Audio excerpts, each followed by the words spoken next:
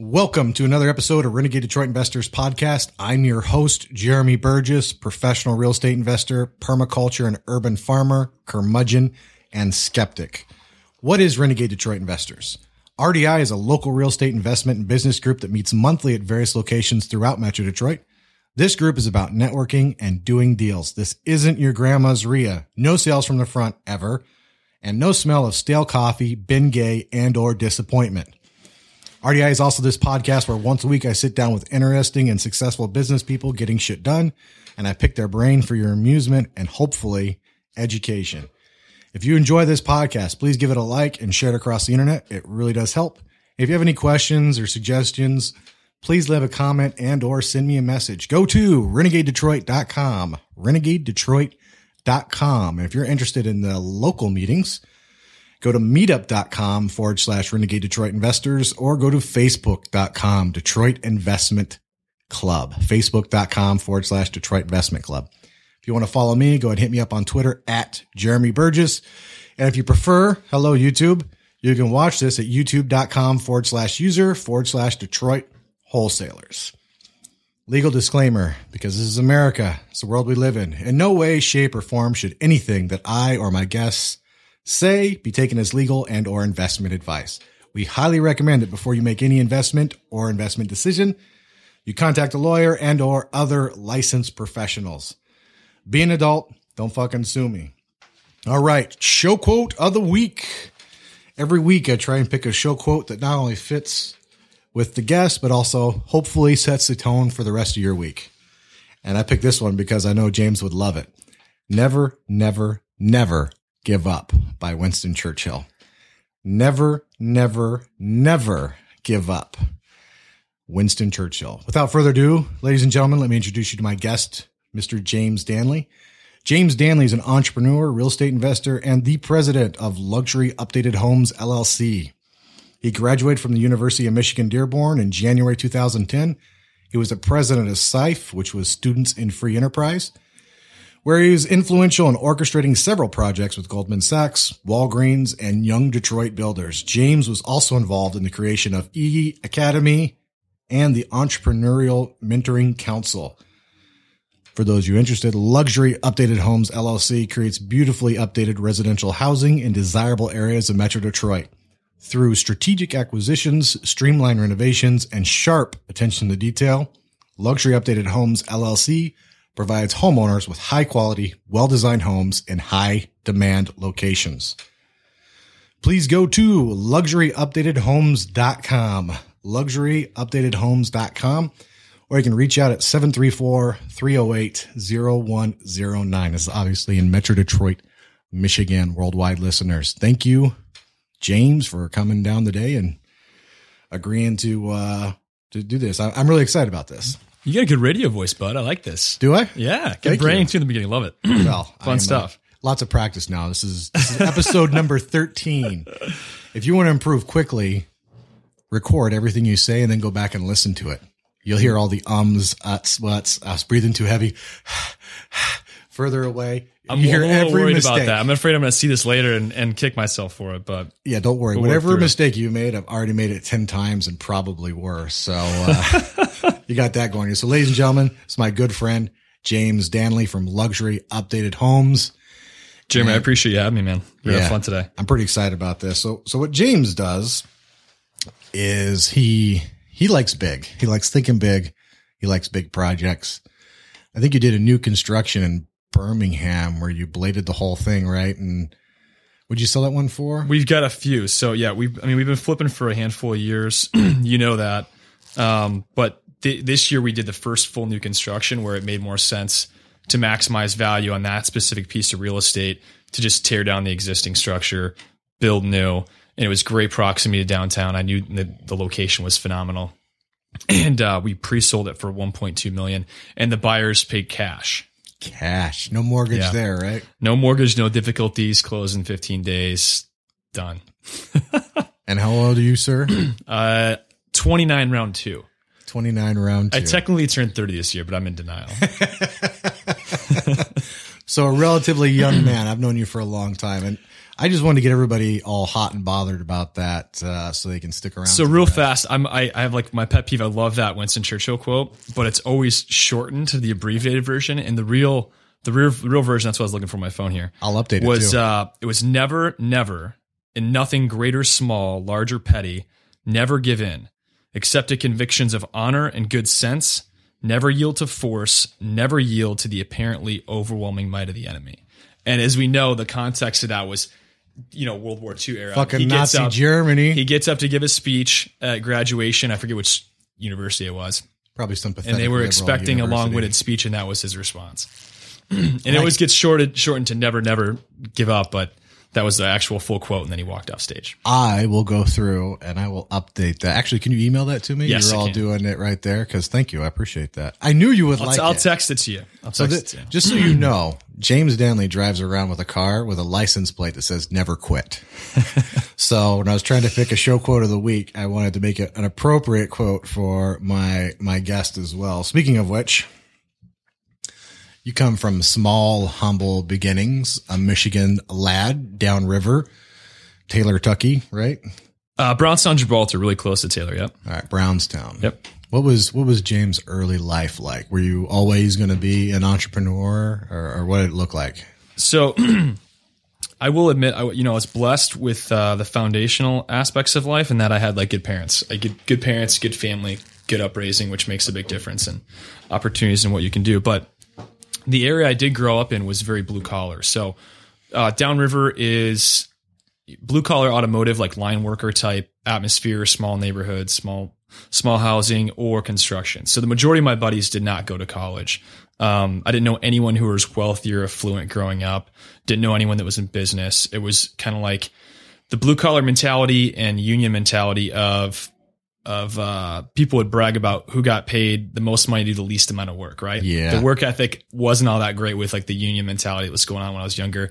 So it was weird because you'd see like a lot of my buddies and their dads, like they'd brag about being at home on leave for like 3 months and getting paid, to sit at home from, which is insane. Their union contracts, which makes no sense. It's insane. It doesn't seem honorable at all. But no, it's not. That was kind of the environment I grew up in. And I had good family, good grandparents. I had a good balance, I think, when I was younger. So not only did I lived in the suburbs, but we had woods all around us. So as a kid, we can go build forts and explore, stuff like that, which is always good for growth. And then I had grandparents who had a farm in Ohio, and they had property in Kentucky. So I would go down there often, learn great work ethic, work on the farms. And my parents got me involved in Boy Scouts at a very young age. And they taught me, when you start something, you gotta follow through on it. And when I joined Scouts, I had to follow through, and I had to get Eagle.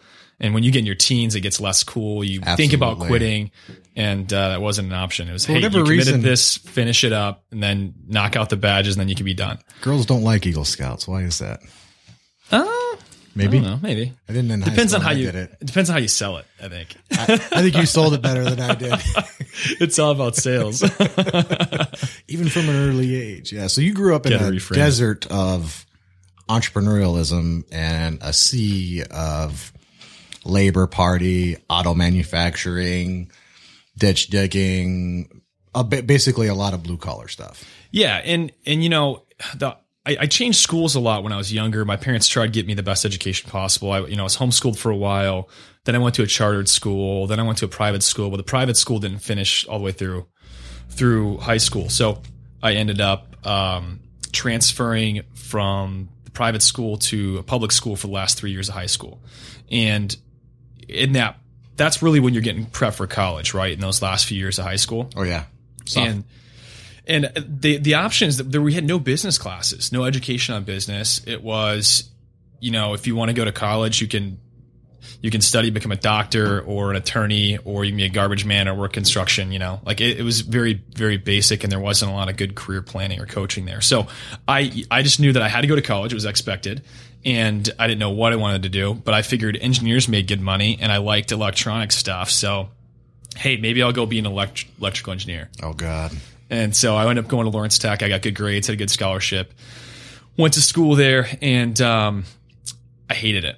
It was brutal. So the first couple of years at school, it didn't fit my skill sets. Did not enjoy it, and So, and I felt lost though, because I didn't know what the other options were. Like in my mind, I'd grown up in this bubble where all you do is you go to work a job, 5-6 days a week, and then you live usually 5 days a week, and then you live for the weekends. That's kind of like what the blue collar attitude was like. And they make as much money as they can so they can blow their money on boats or whatever for the weekends and have fun. But you live kind of a weekend type lifestyle, and you just work a job to pay the bills, and it's this lifestyle of mediocrity with not a lot of upside or growth potential or planning or strategy or any of that stuff.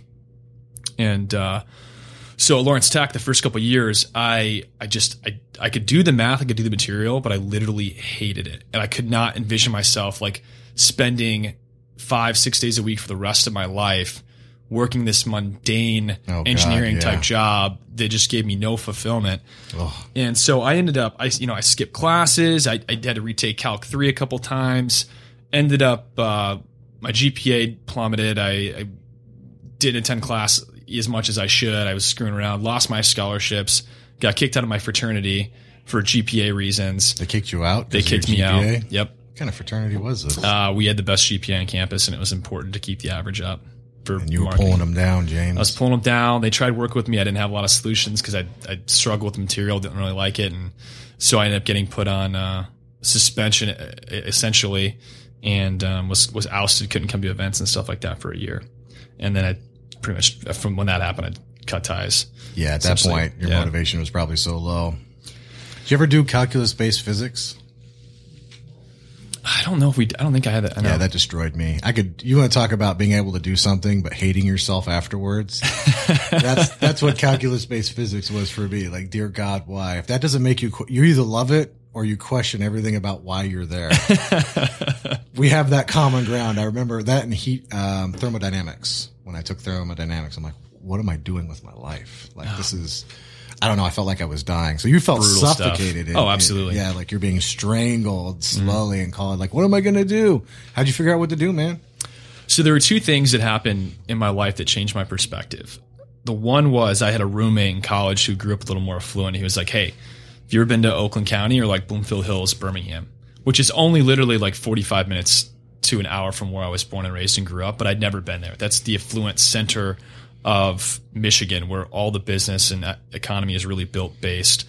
All the high profile executives live there. All the business owners, athletes, everyone who really builds, moves, shakes the economy in this area are all in Oakland County. And so he took me up and drove me through Bloomfield Hills.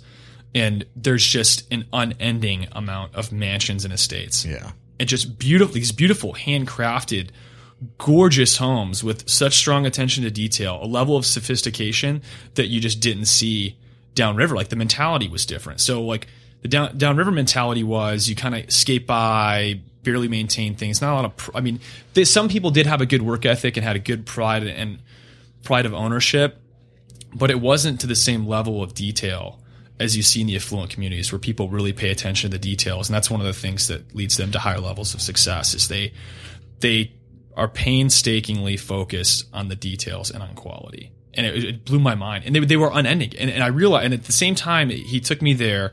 I ended up picking up a business book in the middle of one of the summers that I think my mom had randomly ordered. And I was frustrated. It was probably 2.5 years into college. I think it was right after I got kicked out of the fraternity. GPA was at an all-time low, lost scholarship funds, and I had to figure out what I was going to do. And that book was Rich Dad, Poor Dad by Robert Kiyosaki, which I'm sure all of your listeners have read. But if not, they should. Yeah, absolutely. So that book changed the paradigm that I lived in. It showed me, one, that wealth was infinite. It's created. We print money and currency based on what human beings produce. And things we produce are based on resources from the ground and individual talents and skill sets of human beings. So you take those two things, you put them together, and everything that we have in this life is built from those two things: clothing, housing, fabrics, technology, all of it. Mental capacity from human beings, resources from the ground. And so I realized that wealth was infinite, and it was created by our own minds and by what we can do and accomplish. And that changed my entire life. Because then all of a sudden, it wasn't like, I was like, wait a minute, you're telling me I don't have to go work, 50, 80 hours a week at some mundane job my entire life. I can create, I can do anything I want. And that core concept changed my perspective on what was possible. And then I realized, I was like, what do all these wealthy individuals do? As we're driving through Bloomfield Hills and in Birmingham, like, what do these people do for a living? And then we started networking. So we started talking to business owners that own restaurants, and anyone that we saw that was affluent or successful started asking questions and finding out how they got there, what value systems they live by. And that changed my perspective on life forever. You're looking for new software, basically. New software for the brain, a different way of processing information, right? Yeah, absolutely. I think that's a good way to put it. Yeah, something like you're or like a filter. You were looking at life through blinders. I feel like I had blinders on from where I grew up, that. and I did not see what was possible. And then those blinders were all of a sudden taken off, and there was opportunity everywhere. Yeah, I think Oakland County kind of bounces around, but it's always somewhere in the low to mid-teens as far as the richest county in America. It's very near the top of the list. Yeah, I think a lot of those studies, though, they focus on yearly income or salaries but instead of wealth ownership. Yeah. I think if they actually focused on wealth and holdings of assets, that number would probably be different. But Oakland County is an exceedingly wealthy county. Yes. Lots of business owners, lots of money, lots of houses, businesses, manufacturing, all that stuff. Oakland County. Very different from Wayne County, which downriver is part of Wayne County for the listener. Downriver, I don't know. I'm not originally from here. Why do they call it downriver? That little trickle thing of a river, that little stream they call a river? I guess that has to be it, yeah. It's like southwest Detroit, but further south and further west, and kind of follows the Detroit River a little bit. I don't know. Yeah, so they're all suburbs around Detroit, centered around Detroit. Oakland County happens to be northwest, and that's where most of the wealthy and the affluent moved and developed, back in the day. And then also after the racial riots in the 60s, really Oakland County started booming because everyone was moving out of the city and into the suburbs again. But and then downriver was, more middle class, blue collar, manufacturing down in Flat Rock and those areas where all the automotive companies build cars. So you made the leap. At some point you said, the heck with Lawrence Tech, the hell with electrical engineering. It's going to make my life miserable. I don't want Friday to be the best night of my life. And you decided to head towards business. And you somehow ended up University of Michigan, Dearborn. How did that happen? So to be honest, because after my GPA wasn't all that great, right? So to transfer to U of M, surprisingly, I think the minimum requirement was not that high to transfer in GPA wise. And so I took some additional classes for a full semester, classes that were mostly electives and stuff I wanted to take now that my focus was changing. Had a 4.0 of those to bring my average up, and then was able to transfer over to University of Michigan in Dearborn, and they had a good business curriculum. At that point in time, I was more focused on just getting somewhere else that had a business focus where I could build a network. And that the school, my degree says University of Michigan, so obviously the brand value is pretty good. And they had access to a lot of resources. But since it was a smaller satellite campus, the competition and access to those resources was less than it would have been if I was in Ann Arbor. So I almost feel like I got more benefit going to the satellite school than I would have going to the main hub in Ann Arbor. Well, I remember that's right around the time that I met you, and you struck me as a very well put together young man, way more put together than I was at that age.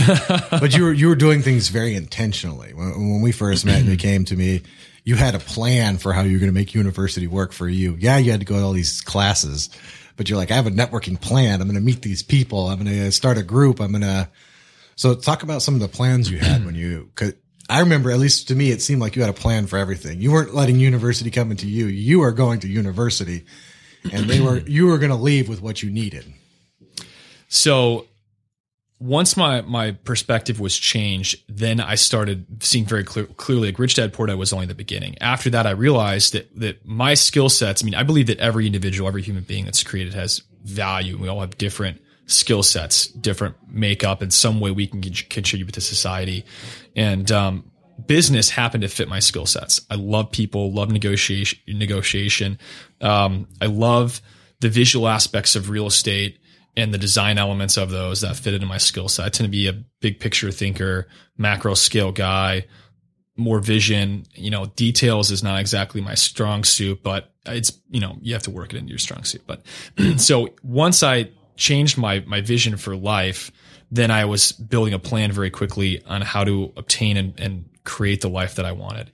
And I remember we did a lot of, when I met you, we talked a lot about that and goal planning, visions. And and daily visualization, all that stuff that goes into success, that all the guys who are successful and that write books on success will attest to.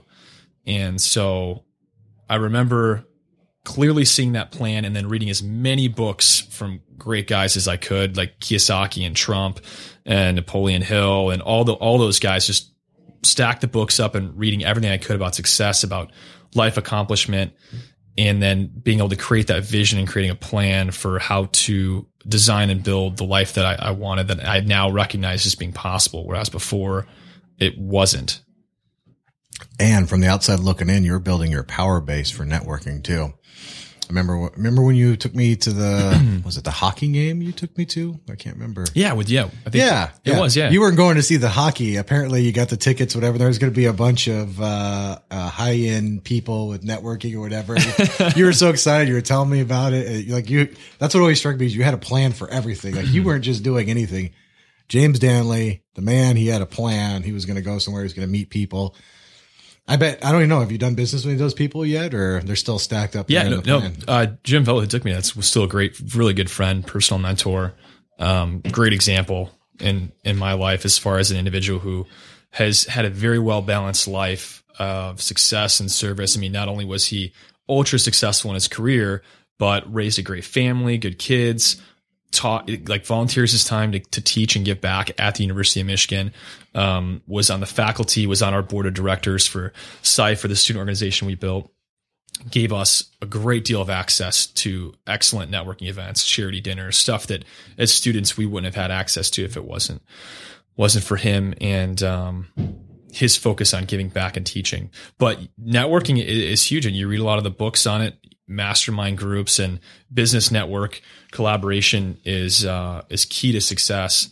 And once I saw that, I was so hungry just to learn from all these guys who had built great careers, who had built phenomenal lives. And when I say success, I don't want it to be interpreted as just financial or business success, but the guys that I sought after, and the majority of the ones that I've met that are successful millionaires or multimillionaires, they live well-balanced lives. And so they're successful in their family lives. They have a great set of core values that gives them natural positive effects in their business career and in their business success.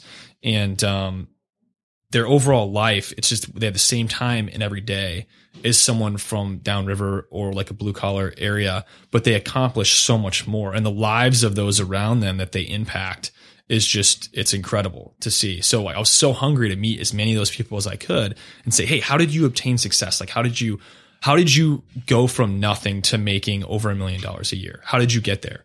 What was your path? And just asking questions and listening and learning from all these guys makes all the difference in the world.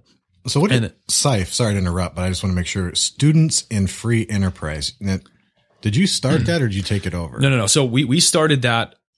It just got started like a semester or two before I started at U of M, but it was floundering a little bit, and the faculty that was involved in managing it was considering shutting that branch down. Now, it was a larger worldwide organization that was massive, but this was just for our location there at the campus at University of Michigan, Dearborn. So myself and one of my best friends, Fiore. Yeah, I was going to say, I remember Fiore. Yeah. How is he doing, by the way? He's doing real well. Good. His career is, he's crushing it. Oh yeah, he's doing of awesome. Course.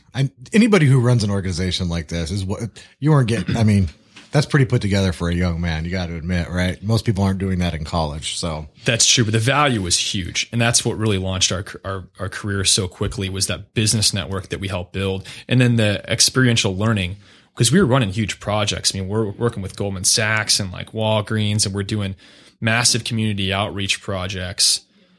So let's go back. So what is SIFE? Students in Free Enterprise. At the time, the organization just recently changed, unfortunately, but at the time it was a head for business, a heart for the world was the motto. And it was focused on business success in college. You do community outreach projects and you focus on areas of education that are lacking in the community.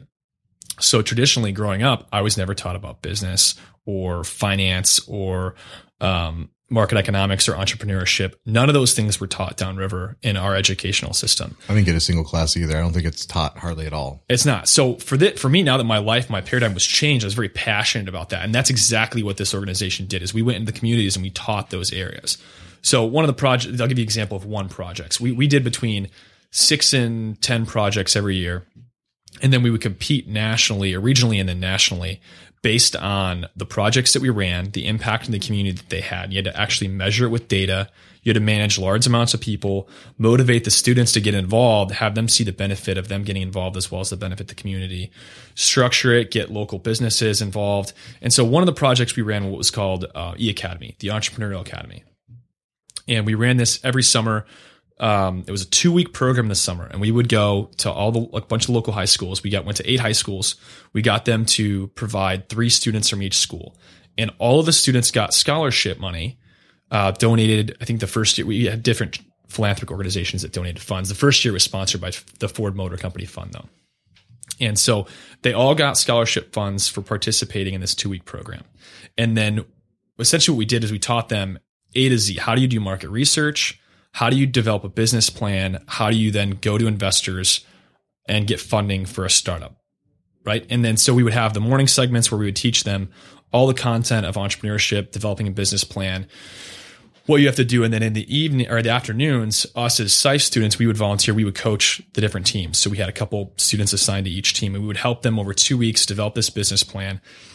And then in the interim, they would go out and do market research in the community, get results and data for their business plan. We brought in local business owners and executives to then network with the kids, help refine their business plans, give them feedback on it. And then at the end of the 2 weeks, all 8 teams would compete with formal presentations before the board of panelists and judges, which were all local executives and business owners. And then the top 3 teams that were voted first, second, third place got, substantially more scholarship funding. And then those scholarships were doubled if they chose to come to the University of Michigan and Dearborn. So that was one project to give you an idea. And we ran between 8 and 10 projects a year, similar to that, focused on finance. And we would go into the schools and teach market economics and all that stuff. Very cool program, phenomenal organization. Unfortunately, it's kind of died off. That they changed a lot of the value systems and the structure of the organization and focused it more on social and less on business, and renamed the organization Enactus now. And so a lot of that value that was there was lost, but we were able to capitalize on that opportunity. And through that organization, we built substantial networks. I was going to say that was really like a business networking. It's amazing sometimes how helping people actually helps you like a lot. You built a huge network helping all those kids. Absolutely. What was the project? I remember you did the Walgreens project. You were bringing, do you remember anything about the Walgreens project? Fury ran that one. For a couple years. Yeah. What about the one you ran? I ran a couple. So I was heavily involved in the E-Academy. We also had an entrepreneurial mentoring council where there's, I would say 6 to 10 of us that were all entrepreneurial based that had small businesses. And Frank Venegas, who is the owner of the Ideal Group, came into U of M and he wanted to be involved with the students, and he wanted to have some sort of entrepreneurial program where he could mentor the youth and help them with their businesses and growth and development, and focus on entrepreneurship, but he didn't know how to structure it. So I got pulled into a meeting with the dean, Frank Venegas, Mike Callahan, our faculty advisor.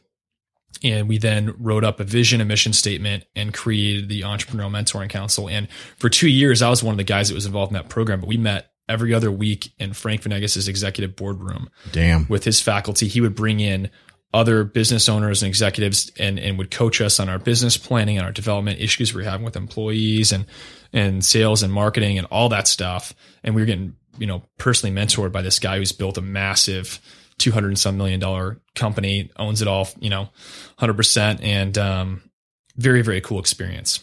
Yeah, that is an amazing, you almost didn't even have to go to college for the rest of the shit, right? I mean, do math, write a paper, whatever. That was college, was building a network, helping those kids, helping everybody.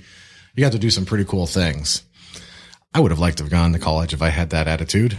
Fortunately, I did not have such a positive attitude, James. How were you so put together so well so early? Is that your folks and your grandparents and all that, or? Yeah, it was family and values, I think. Yeah. Belief system. That's what goes into it. It's how you're you're born and bred.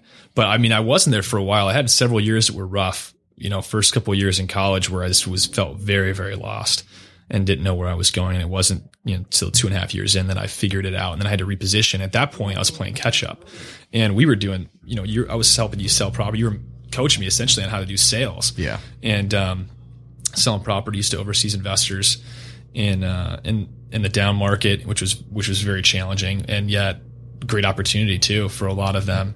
And, I still haven't had a better year than 2008. Yeah. Those were fun times. I'm getting my fire back though. I knew, I haven't told anybody this, but I'm going to tell you now, I knew you were going to make it, because out of all the young guys who were coming in, you're the only one who always came in. It was tough. It took me a long time to make that first sale. I did. It was brutal. Man, hey, you did better than I did. My first 9 months, and I thought I made money until I did my taxes and realized I lost $1,000. Oops! It was 9 months to do my first deal, but I knew you were going to make it because you always came in. Everybody else came for a few weeks or a few months, and then it was like they show up once a week, then maybe once a month. And you were just like, success is showing up. You got to show up first. It starts young. It kills me these days that parents don't allow their kids to work at a younger age. Like my parents, I was 10. Well, before I was 10, I had chore lists around the house, and I would get paid quarters and dimes, right, to do that. And then I had like buckets, and my mom taught me how to tithe. So you have like a certain percentage that goes to God, certain percentage that goes for keeping the Feast of Tabernacles every year, and then you have your budget for your fun stuff and like make believe taxes or whatever you want to do like that. Make believe taxes. I'm pretty sure they're real. Yeah, they're real. When you're 10 years old, they're make believe. But yeah, that's true. That's true. The government's going to want to steal your hard-earned money, son. You better start learning now. And then at 10, they got me a paper route. And the News Herald actually did. I was too young. You're supposed to take 12. My parents were like, listen, we'll help him for the first year or so, but he's ready for a paper route. So I got a paper route at 10. And in hindsight, even though I didn't know a lot about business in my formal education, I did actually, looking back, learn a lot because. And my parents helped coach me on it too. My mom especially I had to work on communication with my clients, build the client base. I mean, if we were going on vacation or leaving town, I wrote them handwritten letters about where we were going and what we were doing. And hey, here's the name of the kid that's filling on the route, and here's his phone number. And did a great job of learning what the individuals wanted, how they wanted their paper delivered. Do you want it in the door? Do you want it, tossed up, et cetera, et cetera. And then Customer service, yeah. And then you had to worry about shady people too. I had people try to scam me at 10 years old. They would trick me and try to take money out of my hands to where they were essentially like giving me back less than they were supposed to and taking more out of my hand. I'm like, wait a minute, this lady just stole like $5 from me. Like she's supposed to be paying me $5 in a month. What is this? Did you call her on it? Oh yeah, I went and get my mom. I was like, Mom, this lady just hustled me and she took money. So go back and talk to the lady, get some money back. You got to feel sorry for people like that, where they feel like the only way to get ahead in the world is steal from a kid. Yeah, no kidding. Good Lord. Like at first I got mad when you told me that, and I'm like, man, there's something wrong with that person. You need a life intervention if you're stealing from a 10-year-old. No kidding. Dude. But I learned a ton about business, man, from that paper. It was awesome. I learned a lot about people too. And I still, shoveled snow every winter and cut lawns and all that stuff as well. So it was good. It was good background, good work ethic, and it teaches you to not give up. Well, I think I'm not sure what it is, but there's certainly something about we want to delay being an adult, and I think some of that is good. Science shows, especially for boys, they develop a couple years slower than women, but our brains don't stop growing till somewhere in our mid-20s, maybe late 20s if you're a guy, right? But I don't think you're ever too young to learn about work, even if it's only 10 minutes of work or following through on something. And I don't know, it's like now childhood is 25 years. Yeah. And I'm not sure I agree with that, because I think you're right. Learning things when your brain is young and very plastic and you're learning habits. I'm still fighting habits that I learned as a child. It's really hard to overcome those habits, and that's a good opportunity to teach your child when their brain is still very plastic a lot of these good work ethics. And I'm not saying it's lost, but I don't know. Not as prevalent. How much sense does it make to have a kid go for 18 years of their life and all they've ever done is formal education? They have no real world jobs. They haven't really got to try and develop or figure out what any of their skill sets and abilities are because they haven't done anything. It's like the parents shelter them and they give them everything they want, and they just go to school, which is good, but formal education only teaches you so much. It doesn't allow you to learn about yourself and learn about your skill sets and what makes the world really go around. And that's where I think the younger, if you can start allowing your child to experience those things, they can figure out what they like, what they don't like, instead of just waiting until they're 18 years old and they've lost that whole portion of their life. And that's where you see individuals who are super successful got started usually at younger ages. Very young, yes. So like Donald Trump talks about being 9, 10 years old, listening to his dad negotiate business deals on the phone. And then he's got photos at 11 and 12.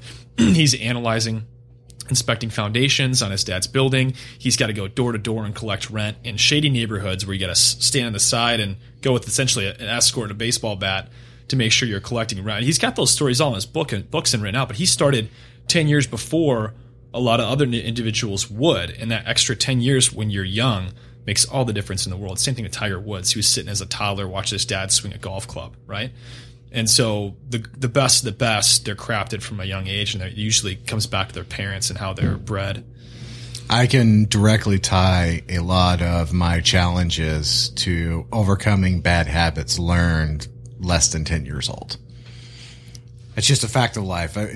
Let's face it. You can be lucky or unlucky in the parents category. And there's no doubt that being lucky is way better than being unlucky, right? When you look at everybody who's done amazing things, most of them had good parents. And I don't think that's an accident. If you have good parents, what do I mean by good parents? Open-minded parents, parents who will let the kid figure out some things in life, let the kid fall down, but also teach him about work, teach him about choice, teach him about responsibility. When I say responsibility, I'm not talking about what we call responsibility today, which I think is it's like a freedom from responsibility. I'm talking about real responsibility. You screw it up, you fix it, that kind of thing. So, absolutely. And I'm still suffering. I have to overcome a lot of these things. There's no doubt. When I look at you and I look at somebody like Josh Sterling, I don't even think he's 30 yet. Owns his own private plane. Wow. I mean, it's a small plane, but still, I mean, it's a lot of money. I think he's got almost 200 units now. A lot of them free and clear. He's bought an apartment. It's incredible. I mean, good parents. Early start, very early start, way ahead. Here I am. And there's a lot of individuals that overcome that. So if anyone that does listen to this that didn't have the best childhood, sometimes individuals who had really difficult childhoods, that would be me, develop even faster because the trials and what they go through develop strength and character, and they learn a lot about life very quickly at a young age. And there's a lot of success stories like that as well. Well, I didn't do it faster, but so if you're listening to this, don't take this. A bad childhood is not an excuse to suck at life. Exactly. It's just a bad childhood. I'm sorry. You got unlucky. I got unlucky. It's not a reflection on you, and it's not an excuse to not follow your dreams. To underperform and underachieve your true potential, because we all have substantial potential. Yeah, and there's always a reason not to do something, and I'm here to tell you that reason sucks, all right? It always sucks. It's never a good reason. It doesn't matter how good you think it is. It's a shitty reason, so please don't take this. But if you have kids, understand you can do them an incredible service by being very proactive about these things. Absolutely. So from Sife to Hawken, Detroit Turnkey Rentals. Yeah, how long did it take you? Was it 8 months? How long was it to your first? I don't remember now, to be honest. I think it was 8 or 9 months. So I burnt 2.5 years. I burnt another half a year. And then, so by the time I transferred, I think I was 3 years into college.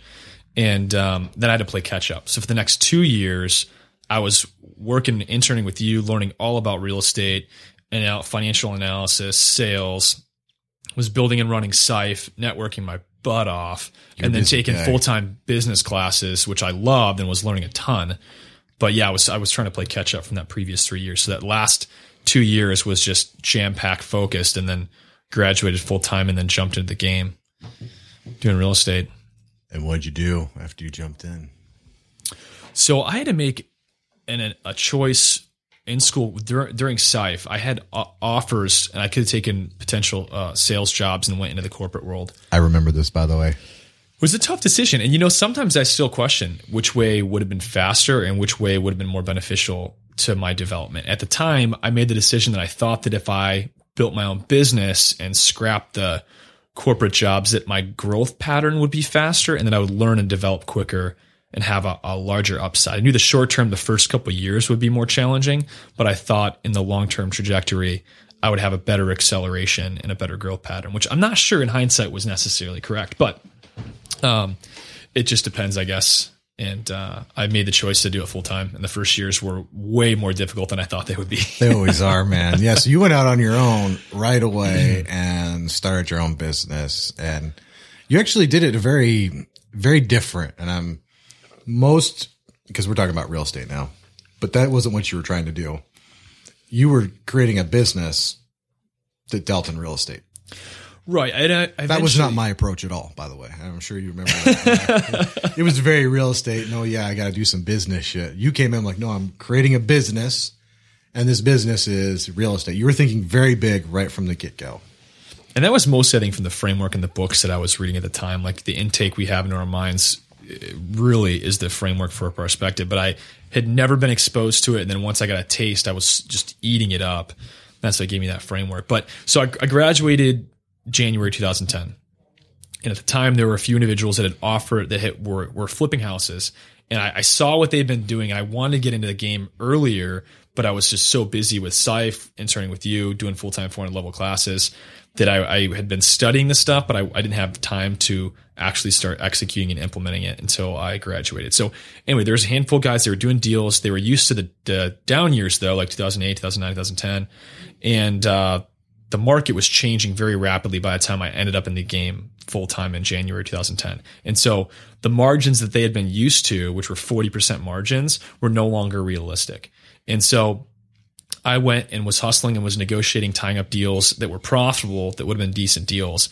And then these guys are killing them. They didn't want to fund them. Yeah. So, I did this for 6 months. I mean, hustling my ass off, looking at hundreds and hundreds of homes, making tons of offers, driving all over Oakland County, pulling all the data, throwing together the proposal on every one of them.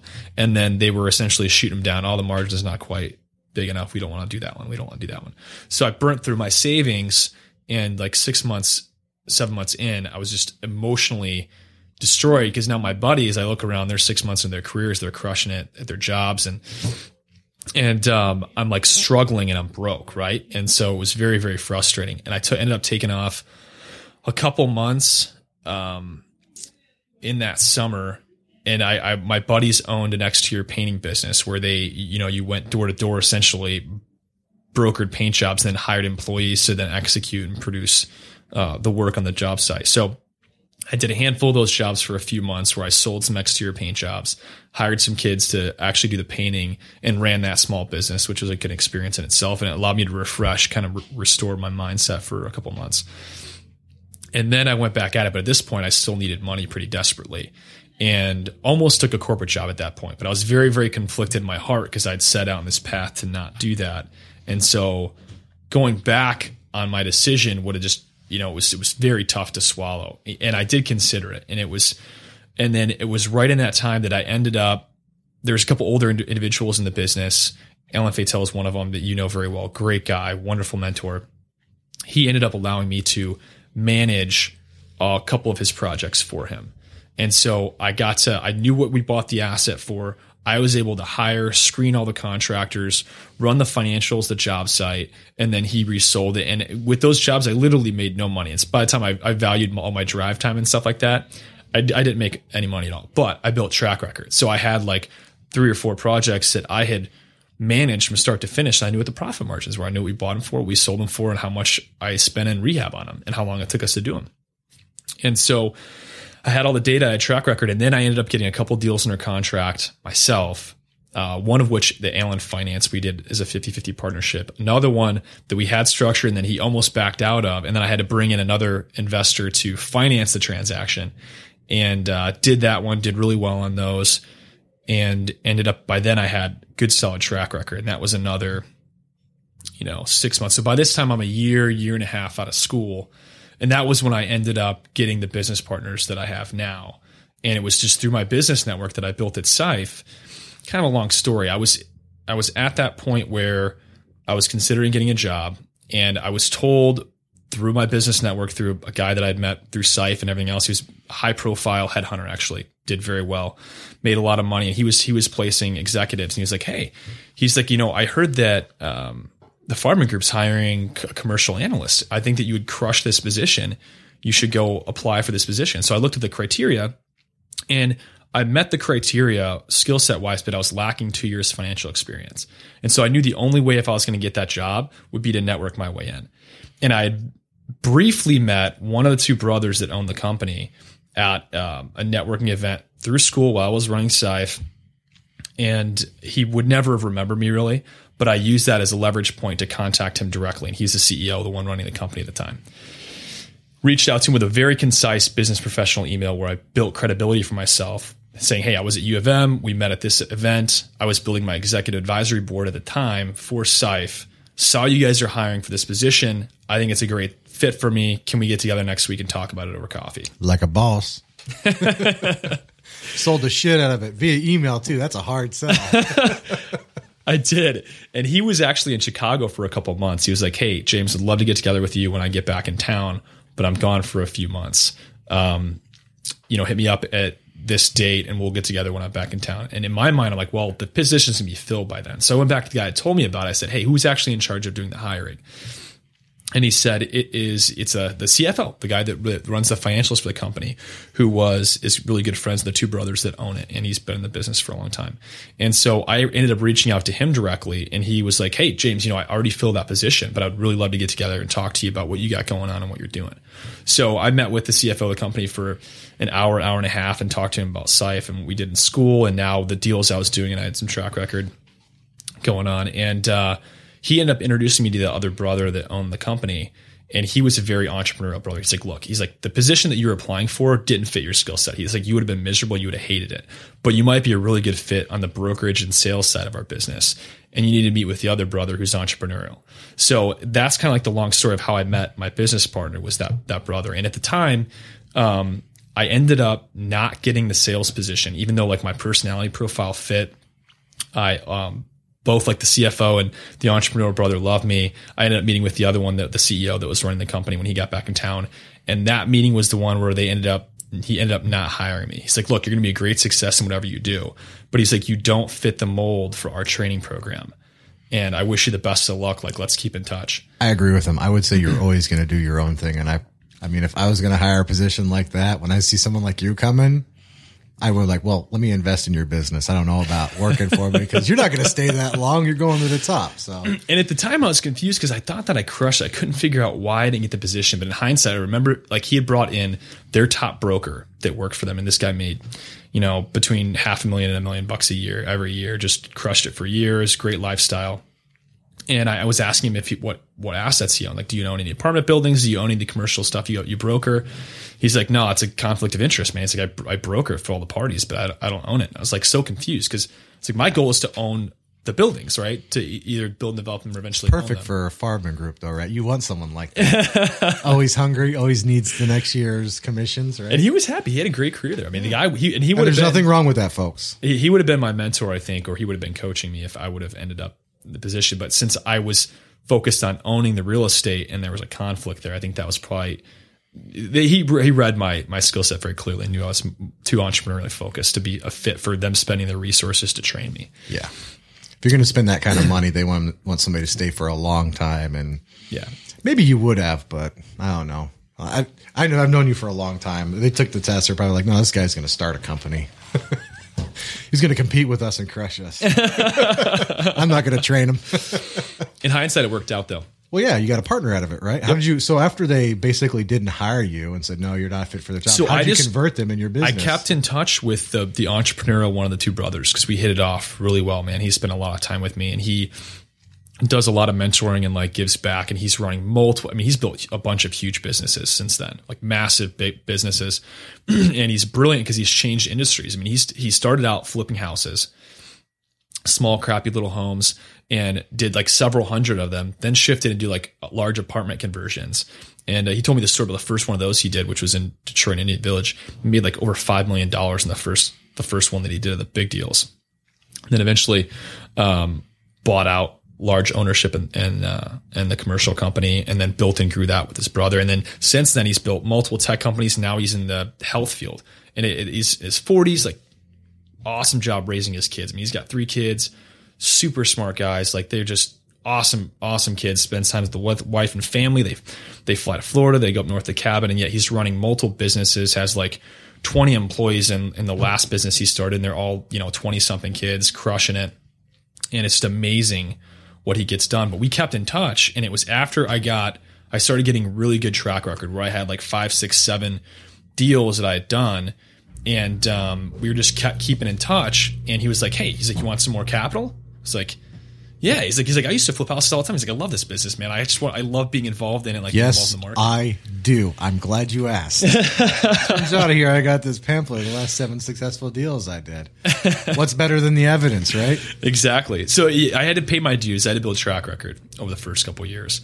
And that my track record really started while I was still in school. We were doing deals in Detroit and then shifted from there to when I graduated. But we're sitting there in his office, and he's like, you want some more capital? I was like, yeah, sure, man. I can use some more capital. He's like, well, how's $500,000 sound? I was like, that sounds all right. He's like, I think that's what I had my line for when I first started. I think the line of credit that I had, like I was running the small business. So I'm like, yeah. I was like, absolutely. I was like, you know what? I was like, what I really want more than capital is I want mentoring. Like, I want to learn how to build and scale businesses. Like, that's my end objective. Second money's easier than first money. He offered you $500,000. You're like, I'll take the money, and and while we're talking about it, I could use a little mentorship. And at the time, he was very honest and direct. He's like, look, James, he's like, I've already got a couple of kids that I mentor. He's like, my time is very thin with the businesses that I'm running. He's like, I really don't have a lot of time to spend mentoring and coaching you. But he's like, I know a lot of successful guys, and I've got someone who's a friend of mine who just sold their company. He's a little older, but I think that he would be a great mentor. And if we bring him into the business, he'll provide the mentoring, and we'll split the cash, throw out the cash. Our skill sets complement each other, and then we'll build a company and start building the brand. So that's how Luxury Updated Homes got started. The beginning of Luxury Updated Homes. And I apologize for the noise. Ladies and gentlemen, if you can hear that, we are at a good friend Amanda's coffee shop, Always Brewing Detroit.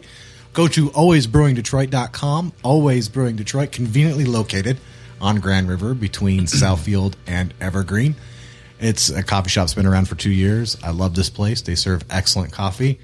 So sometimes you may hear some talking in the background, or maybe a piece of commercial fridge going, or the printer for some reason. Maybe I should turn that fucking thing off next time. I'll make sure to do that. I'll unplug that next time. It won't happen. But go to alwaysbrewingdetroit.com. Always Brewing Detroit. We love Amanda. It's a great coffee shop. You should come check it out. It's beautiful. It's safe. It's great coffee. What do you think of your tea? Oh, it's phenomenal. Yeah. It tastes handcrafted. I mean, it's amazing. Handcrafted drinks, folks. Alwaysbrewingdetroit.com. So you get in your partner, pitch him, be like, hey, how you like $500,000? Yes, plus mentorship. So he brought somebody else in. They split the money, and you got the mentor you wanted, right? Mm-hmm. Yep. Don't be too afraid to ask, folks. It was interesting the way we structure the business too. I learned a lot at the very beginning, but they taught me a lot of the fundamentals of how you really build a business the right way, just from the get-go. Like, a lot of people jump into partnerships, they don't analyze responsibilities and roles. I mean, these guys had their attorneys draw up a 35-page operating agreement, and it had every ownership outlined, my structure for my buyout. If I want to buy them out or replace their equity in their ownership in the company, how do I do that? And if I die, if they die, what happens to everything was well thought out, well structured, and well planned in this agreement. I then hired an attorney to review it. And the way they structured the line of credit too was brilliant. I mean, once you have money, the opportunity you have for leverage is amazing, because both these guys, their net worths are so high. They just structure the entity, get a line of credit with the local banking institution, and they really don't even have any cash out of pocket. I mean, we run this thing off a line of credit that technically they guarantee, but they've got liquid cash assets in excess, so that if something went wrong, the bank's back because they have cash they can pull that's going to guarantee the line. So the bank has low risk.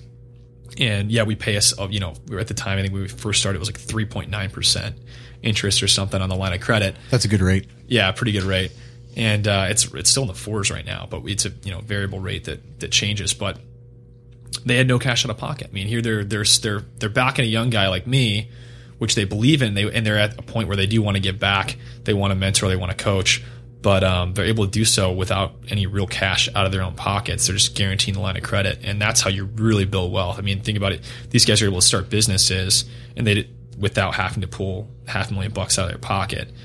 they're just able to structure a line of credit with the bank that they've got a banking relationship with. Well, yeah, with assets they have, a track record they have, personal guarantees, wealth they already have. Somebody will just give them the money. It's amazing when you have money, how much money people will give you, right? Absolutely. But when you don't. Yeah. Well, then you need other people's money, right? That's right. And that's what you did. You went and found other people's money. So after you put together the biggest sell of your life, yes, I'd like that capital, please, sir. Can I have some more? And you got yourself some mentorship, which I like to think that watching me fuck up my life and how poorly I approach my partnerships had something to do with how well you approached yours. I'm going to lay claim to it, at least when you're watching my life going, geez, not like that.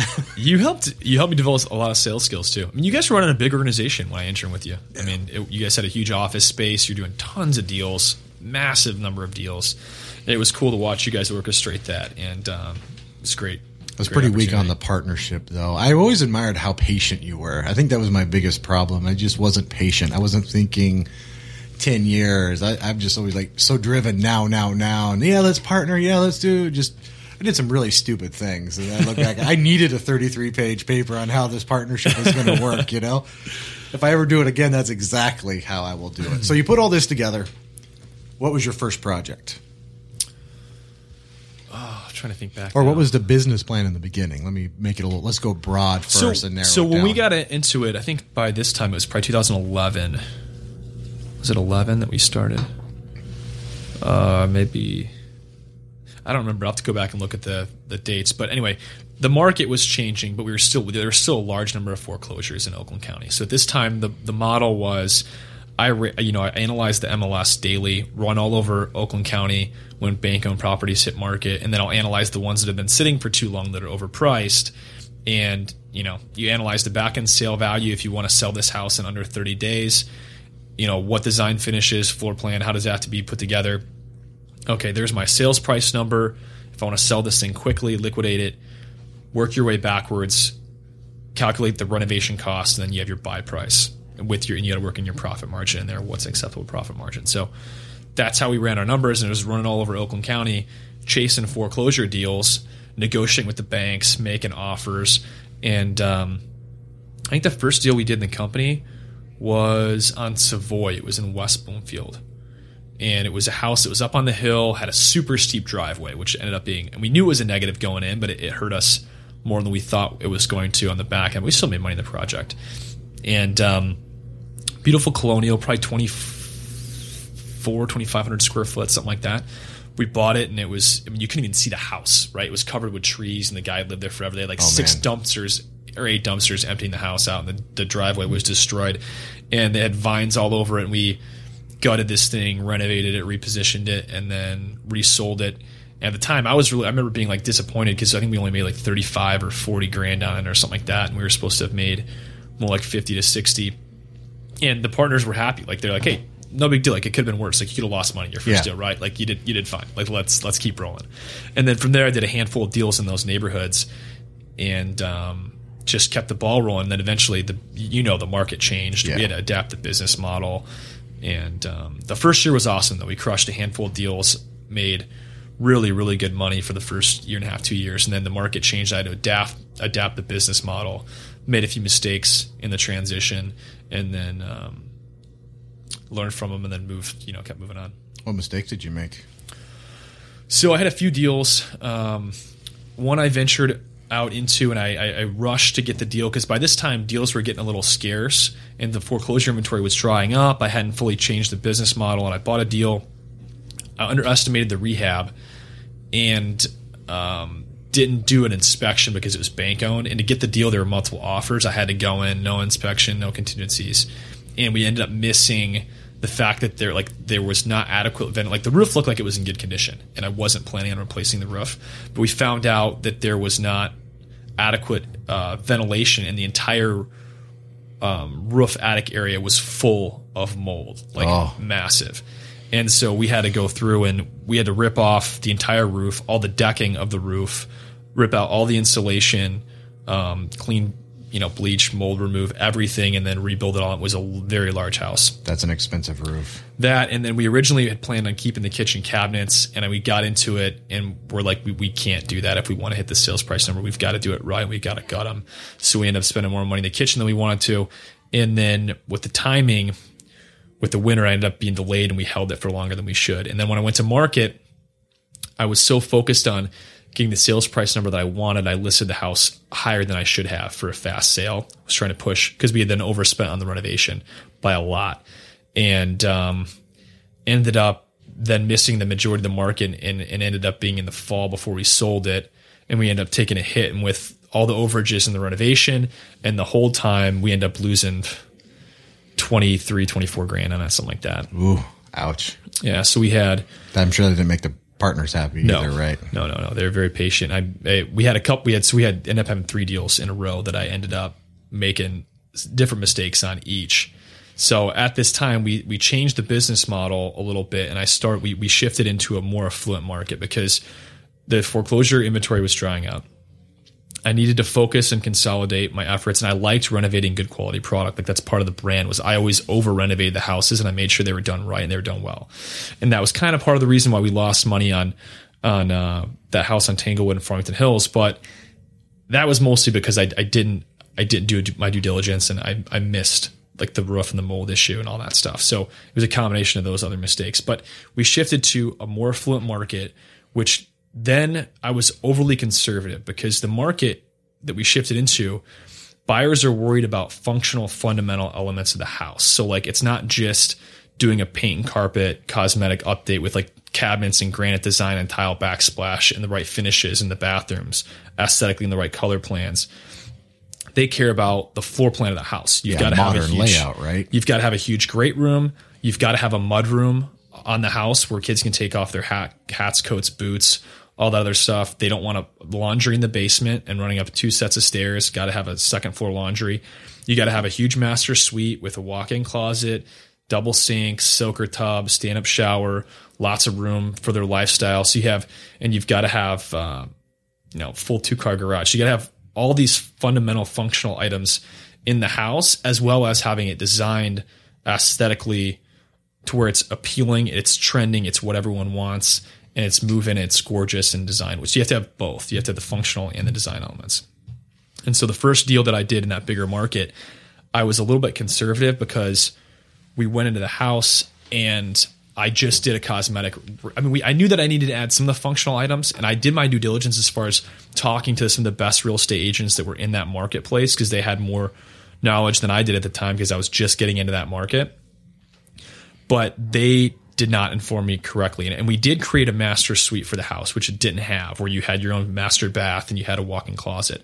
Closet was a little tight, and it was smaller. And the bathroom, though, was not big enough to have double sinks, soaker tub, and a stand-up shower. We only had one sink and we had a shower. It was still a private master bath. The kids don't have access to it, but it wasn't a master suite the way that it needed to be. And we didn't build a mudroom for the house. We essentially just kept the envelope of the home the same. Now, we did redesign the exterior, the front of the house, built a really nice approach overhang with pillars, put on proportional shutters, redid the siding. Like we refaced the home, which it was an ugly house. It had no curb appeal, and then it was beautiful from the exterior.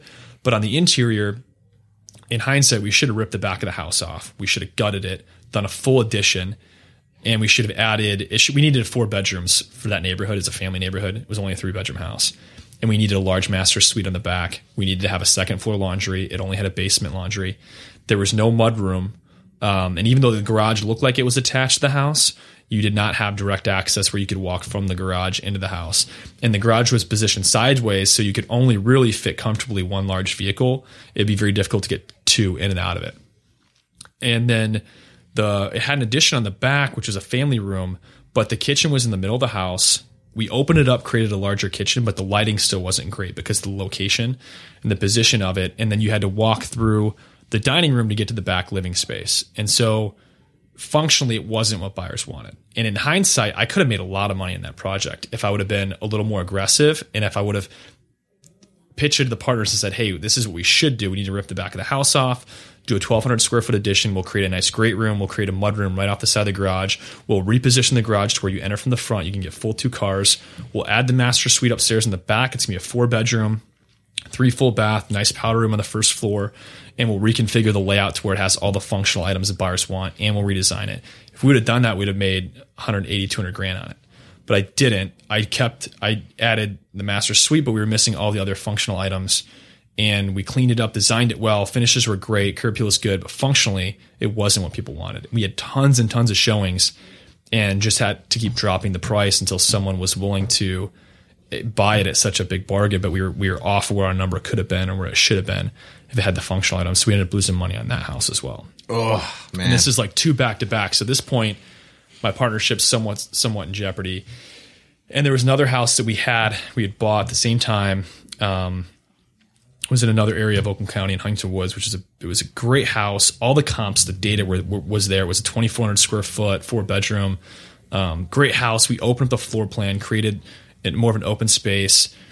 We had everything in that one that we really needed, but it had like the garage was single car entry, and it was in the half the basement was essentially garage. So you drive down into it, and it was super cool. Like, I loved the house. All my buddies loved it, but we ended up, because that was I didn't realize it when I bought it. In that city, you cannot park overnight in the streets, which I didn't know when we bought it. Oops. And so since it was only a single, even though it was a 3-car garage, it was tandem to where you would have to back cars out, move them, reposition them. And for a family area, if you've got teenagers or whatever, you don't want to be moving cars in and out of a single, tandem garage.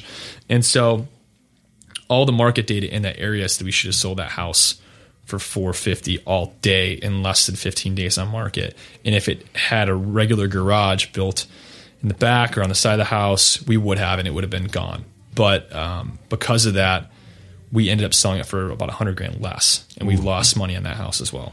Damn. So I had 3 back-to-back-to-back that were different mistakes, and I just learned you can't settle for an asset that is subpar in any way. The lot has to be a great location, has to have the ability to build all the functional items and design items that buyers want in that market. And if you do that, you'll sell it all day, and you'll sell it quick, and you'll get them gone. But I made a series of bad mistakes back to back to back. And the timing for that was where we had gone from a company that had no overhead to where we stacked up on overhead. At the same time, I made mistakes. I went from no overhead to 150 grand a year in overhead. One of those pieces being I hired one of my business partner's sons in exchange for a larger line of credit, which had some challenges in and of itself. But we ended up getting into a hole because we went from no overhead to a lot of overhead, and I lost money on 3 deals in a row. And in between there, I had other deals we made money on, but still with that and the overhead, I ended up getting myself in a little bit of a hole I had to dig out of. Oh, man. So that luxuryupdatedhomes.com, luxuryupdatedhomes.com, 734-308-0109. So, damn, man, that was a tough position. So you're like losing everywhere, losing money, adding overhead. Everything's going wrong. Partnership in jeopardy, relationships in jeopardy, losing money. How'd you turn this thing around, man? This is I think that if you read and you study stories about guys that are successful, you go through phases like this, and it's a spiritual test. There's always that barrier to where you have to get to your breaking point where you almost want to like give up or quit, and then you bulldoze through it, and then momentum changes and things start building back to the positive.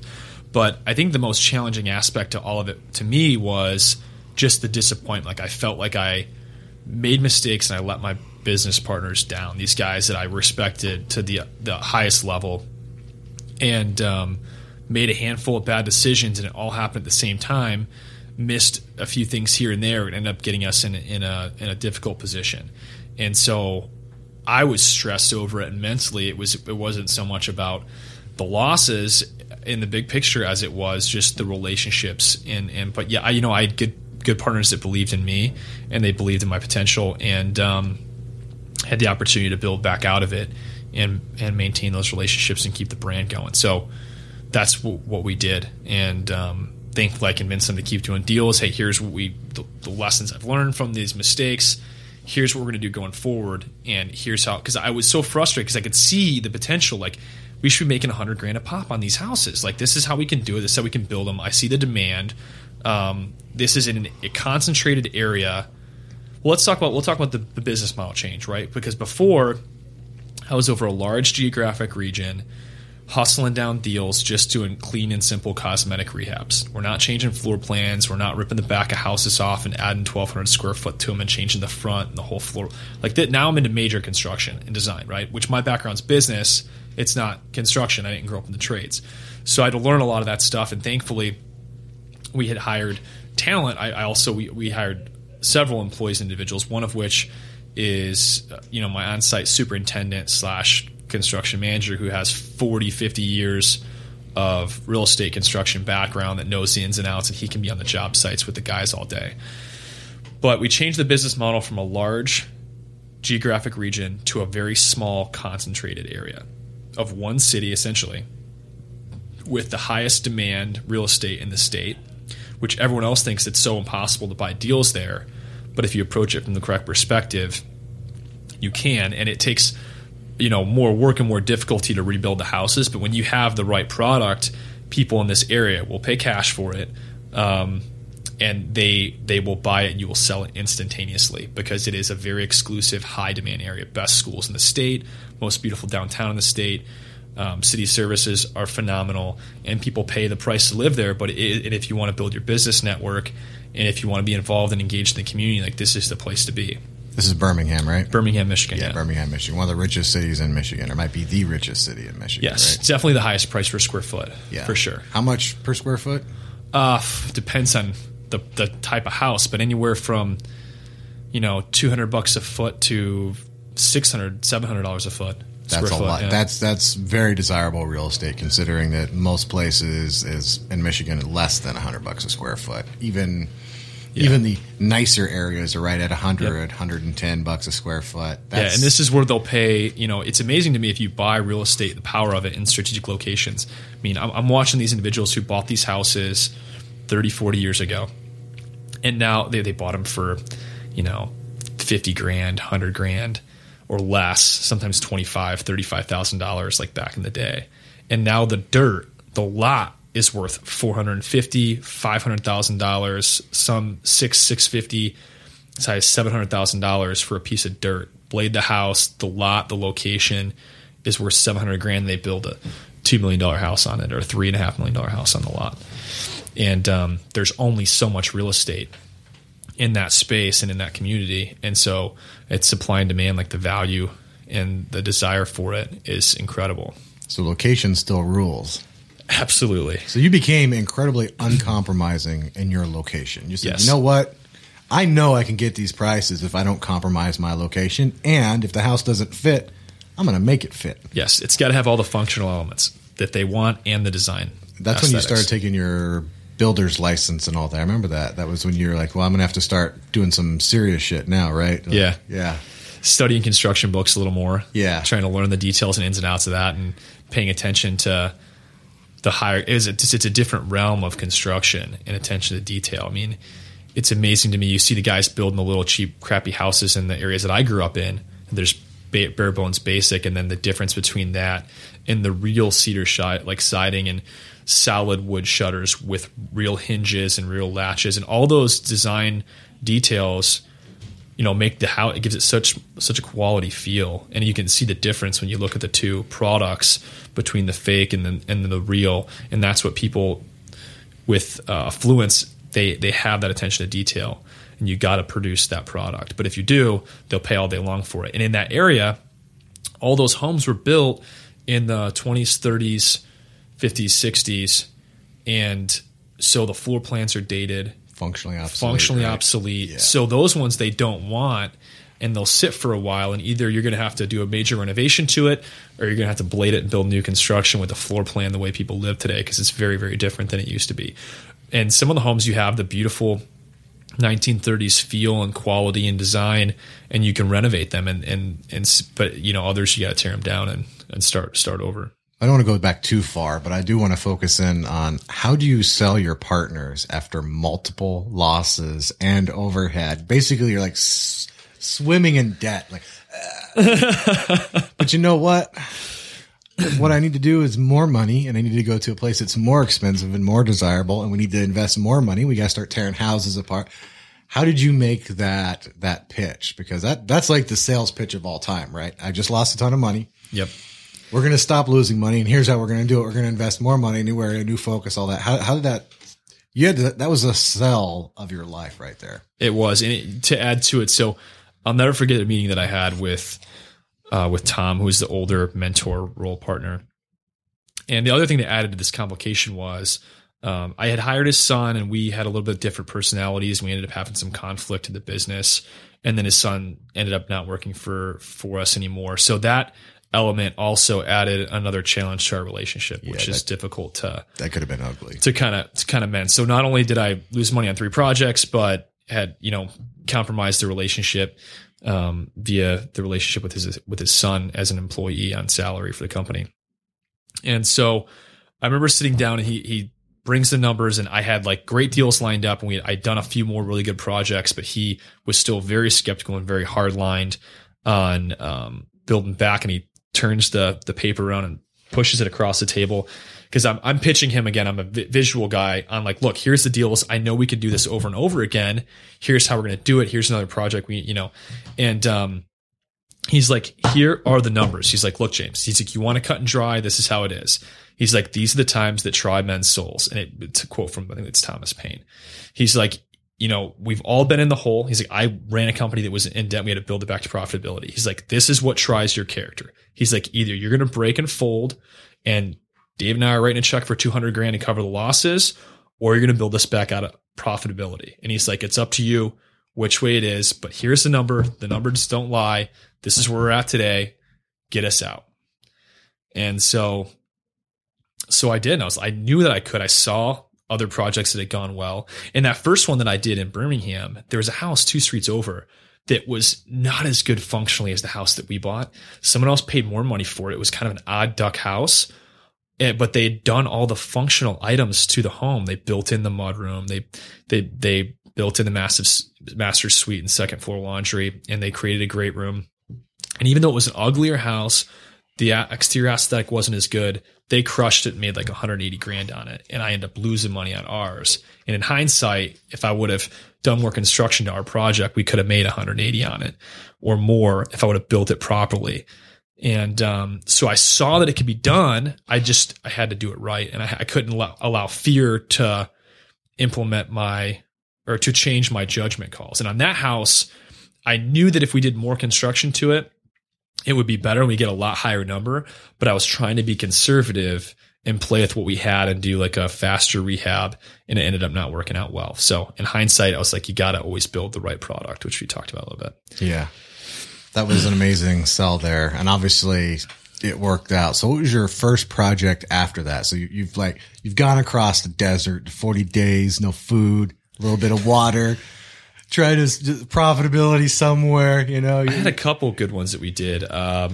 We bought a house.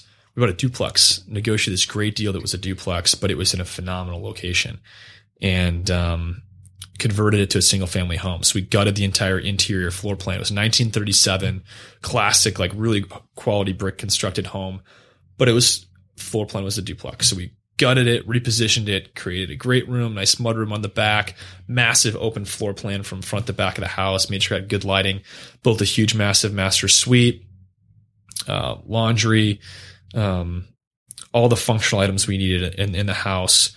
And then we turned it around and flipped and sold it, made about $100,000 on it. And so that was I think that was the starting point of getting back out of the hole. Then I did another one that was, similar. It wasn't a duplex. It was single family, but it was, obsolete, but it had enough square footage to where we could reposition, build a the proper master suite, steal square footage from here and here, add a second floor laundry to it, open up the lower level floor plan, create the great room we needed, built a mudroom off the attached garage, turned that one around, sold it, made $120,000 on that one. Hell yeah. And so now we're heading the right direction. Yeah, so we're doing a couple of them. We're starting to burn and turn and get more deals rocking and rolling. And you're getting your confidence back, right? Getting the confidence back. That's huge. Yep. But it takes time to build the confidence back from the business partners too. And so we just started there, man, and kept going, kept rolling. Yeah, that's amazing. So never, never, and nothing great or small, large or petty, never give in except to convictions of honor and good sense. Never yield to force. Never yield to the apparently overwhelming might of the enemy. Winston Churchill. That was a good quote right there. It's a great quote. Luxury Updated Homes. I didn't abbreviate it this time. LuxuryUpdatedHomes.com, 734-308-0109. So there does seem to be a significant amount of adversity in running your own business, making your own decisions, being tough enough. I think a lot of it has to do with just being incredibly honest with yourself, right? Excuse me. Incredibly honest with yourself about what you're doing wrong. I know you're not blaming anybody else for your mistakes. You took it all on. You said, you know what, I'm going to make it. And you went out and made it happen. What was the first deal you actually bladed? Like where you just knocked the house down and just build anew? So I tried pushing the business partners a while back because I saw the trend. I knew new construction was where we needed to go. And I knew with renovations, you always have all these unknowns and variables when you get into it. Always. New construction can be much more accurate with details and with figures and square footage. It's cleaner, but it also takes longer, right? Long time. Because you it took me, tons of stuff. It took me a year of pushing the business partners on it before I sold them on the first new construction house that we did. And the only reason I was able to push into it was because I negotiated the lot for such a great price and I bought it on seller financing terms. So our cash into the deal was a lot less, and that made our ROI number where we needed it to be. And the location was really good. And I just pushed it hard. I was like, look, guys, I know the data. Like, here is the data. There's nothing walking distance to downtown for under $1.4 million. And the two lots that are listed are they're just teardowns. They haven't even started construction on them. They're trying to pre-sell them. And then someone's going to have to wait for, a year and a half to build the house. No one wants to do that. They want to walk into a product that's done. And I know that if we build this, we can sell it very, very quickly because the location's so good that you can walk to town. You can walk to everything that you need to be at. And so we was a house on Bloomfield Court, walking distance to downtown Birmingham. And I pushed the partners hard enough on it. I didn't give up. I was like, we got to buy this. The ROI is good. I negotiated a phenomenal price on the lot, seller financed. And so we paid $340,000 for the lot essentially. And it had a 1927 Tudor on the location, but the basement was compromised. It was just a garbage house, and it wouldn't have made sense to renovate. It was much better to blade it and build new. And so we put $50,000 down and the $290 on a note at 5% interest only or more, payments per month. Damn, that's good. 2-year balloon. So I got great terms. How'd you do that? That one was on market. So a couple bought it, and they were planning on building a house like several months before. They had already shut off utilities, and then with their one son, they changed plans. They wanted to keep him in the schools that he was in, and they're going to wait and end up building it another time. So they relisted it, and it had sat on market for a while because I think they were toward the end of the year. So they kind of missed like the main selling season, and he had listed it too high. He was trying to get more for it than what he paid for it originally, but the market wasn't quite there. And even though it was downtown, it was on like a little bit of a side street that was a little awkward, small. And so I just threw in two offers. I threw in a cash offer, and then I threw in a land contract offer. And I made the cash offer low enough that I knew they were going to lean toward the land contract as a price point. They weren't going to take a loss. I offered them less cash than what they paid for it. And I can read public record. I know what they paid for it. Make your other offer look really good. Exactly. And so I'd done that on a bunch of deals, actually. And that also makes our capital go further, so we've got a better ROI. And so they countered me back, and so we came to terms, bought on land contract, which I was surprised. I also got paid a real estate commission on it because I was the buyer's agent. I wrote it up. So I got 3% of whatever, $340,000, whatever the purchase price was. So I got a check at closing, which Boom. is nice. Yeah. Before you even did anything. Well, you just negotiate. I got paid for negotiating. That's the way to do it. I got to start doing that. It was great. So going into this one, I knew with the location that I needed to hire an expert. Like if I want to sell a house at the price point it could be at, I knew there's going to be a big variable. Like if I built this house and sold it right, we could sell it for 1.2, which is where my target was. If we didn't, then I could end up getting in the 900s. I knew the lighting, floor plan, design, everything was imperative for the location. And so I hired one of the best designers in the country to consult on the project. And at the time, I had a lot of people that gave me crap about it because he's very, very expensive. And they're like, you flip houses all the time. You know design inside and out. You're essentially picking most of the selections anyway. And then you're going to pay him to like consult you on it. Like, why are you blowing all this money and, paying him almost $200 an hour on the project to like consult you through the process? But in my gut, I knew, one, he's got a phenomenal brand and he's been around forever. Two, he's a great guy, and there's a ton I can learn from him because he's been around a lot longer than I have. And three, he's connected in that market so well. Everyone knows his name. He flies all over the place to Miami, California for second homes, Europe to design for his clients. And he's really, really, really good. He's one of the best. And so I followed my gut, hired him to help consult on the floor plan, finishes, added a bunch of additional design elements. And it was his name. He was the one that actually ended up selling the house for us. We pre-sold it before it was done. Yeah, how stupid you look now, doubters, right? Designed it and sold it for you. That's a bargain, right? And I mean, it took us 9 months or whatever to build this house. And I got so much crap the whole time from everyone. Really? Yeah. Oh, yeah. Oh, a lot of people. Yeah, don't listen. Yeah. But I followed my gut and it paid off. And we sold it for exactly what I said we would, 1.2. And the buyers ended up paying cash. Cash money. First house I ever built from scratch. How big was it? 3,103 square feet. Did it have a basement and all that? Yep. Yeah, walk me through the layout because, I mean, you hired this, big swinging, come in, redesign, nationally known, all that. How big was the house? What did it look like? The exterior, the facade was very transitional. I'm trying to build a transitional product that's not too contemporary, that's not too traditional, right? It's like right in the middle where it's a great mix. It's got a lot of really awesome features on the interior, like custom unique floors, like gray textured, kind of like old school looking floors with a custom trim package on the interior. Exterior was a colonial, 2-story colonial. Right now with the trends, we're doing stone around the base. Majority of it's hardy board siding, clean white with like dark accents. We have real constructed wood shutters that are proportional for the windows with all the hardware on there. Beautiful glass door in the front of the house. So the way we designed the floor plan is I wanted, first of all, excellent lighting from every perspective. Two, when you look at it from the street, you can see through the front door and out the back of the house. Phenomenal open layout. So you have light everywhere. It's just gorgeous. And you walk in, you've got a nice foyer area that's completely open. You can see out the back of the home with 9-foot floor-to-ceiling glass French doors along the whole back of the house. Wow. And sounds nice. To the right, we had the dining room, and to the left, we had the library/office study. Did a ton, and the designer, Jeffrey King, had a custom trim package that he had personally designed that the local lumberyard makes, which was, it's a beautiful 2-piece with like back band, like just gorgeous trim package that we did throughout the house with cove molding. But it was it's clean in between modern and traditional, where it was a great feel for the house. And the layout was, you had massive great room on the back of the home with this huge island where you can have all the kids, 4 or 5 bar stools, beautiful custom stonework. You have a powder room where you walk in and you've got a floating vanity with under cabinet lighting, and then the back wall is just tiled from floor to ceiling. And a lot of times, in powder rooms, when people put granite in, they have that like granite backsplash that's real chunky that goes around the back, but that ruins the lines and the look, the design. So we had a flat faced, clean, floating modern vanity with lighting coming from underneath of it.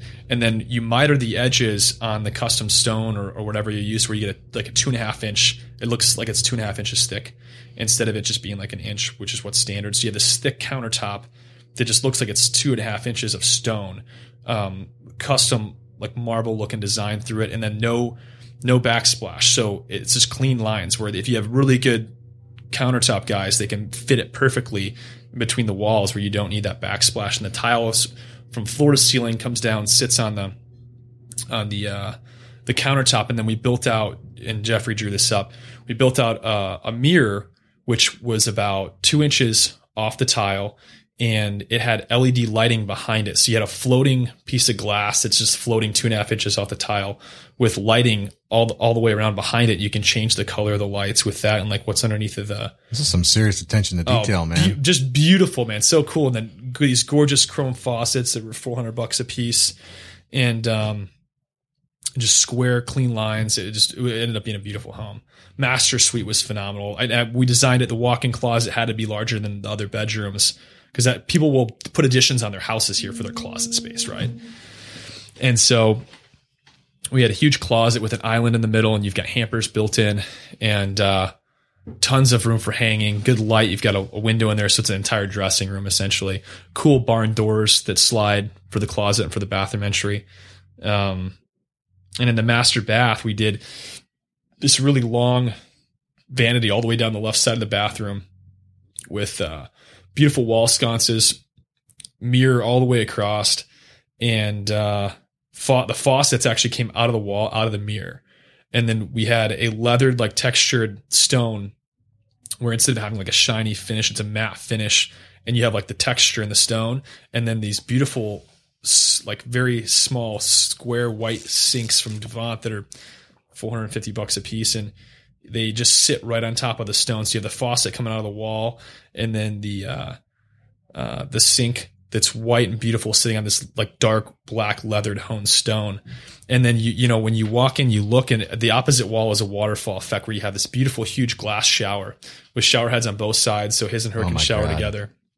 And on one side you have like all the wall sprays. The other side you have the handheld, and it's all chrome, right? And then the tile design was beautiful. The way the floor was vertical and staggered. And then we had, and it's like, it looks almost like concrete, that this stone, we did like a gray stone that Jeffrey picked out. And then we had a beautiful waterfall effect with the pebble stone that's coming down the wall, but it's in almost like horizontal pieces. So it looks like it's a waterfall and comes down into the floor pan, which is then more of that round stone. And then you have the horizontal tile that goes around this is luxury, man. Oh, it's beautiful. Absolutely beautiful. And then you have like a soaker tub under the window over here, private stall for the bathroom.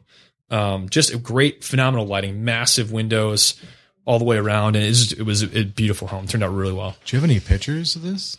No, we're going to do a photo shoot here soon. So we sold it so quickly, and we're waiting for. That's a good problem to have. Yeah. We're waiting for the owners to get all their furniture, which they're having like hand built here in the US, installed, and all the drapery and all that stuff, because the designer Jeffrey's doing all that stuff for them. And once all the furniture's in the house, we're going to go back through and do a photo shoot. Jeffrey, man, he's doing pretty well on this deal, huh? Oh, he's doing great. You know what? If you're good at something, you'll get paid. Would you mind sharing the photos, like some sort of link? I know it might not be available for when this podcast is released, but when we get them done, I will share them on Facebook. Hell yeah, because we need to see this, man. Absolutely. This is amazing, high quality stuff. I want to see it. That's like taking I don't know, going to one of them fancy hotels. That shower sounds amazing. Like, I want to go take that shower right now.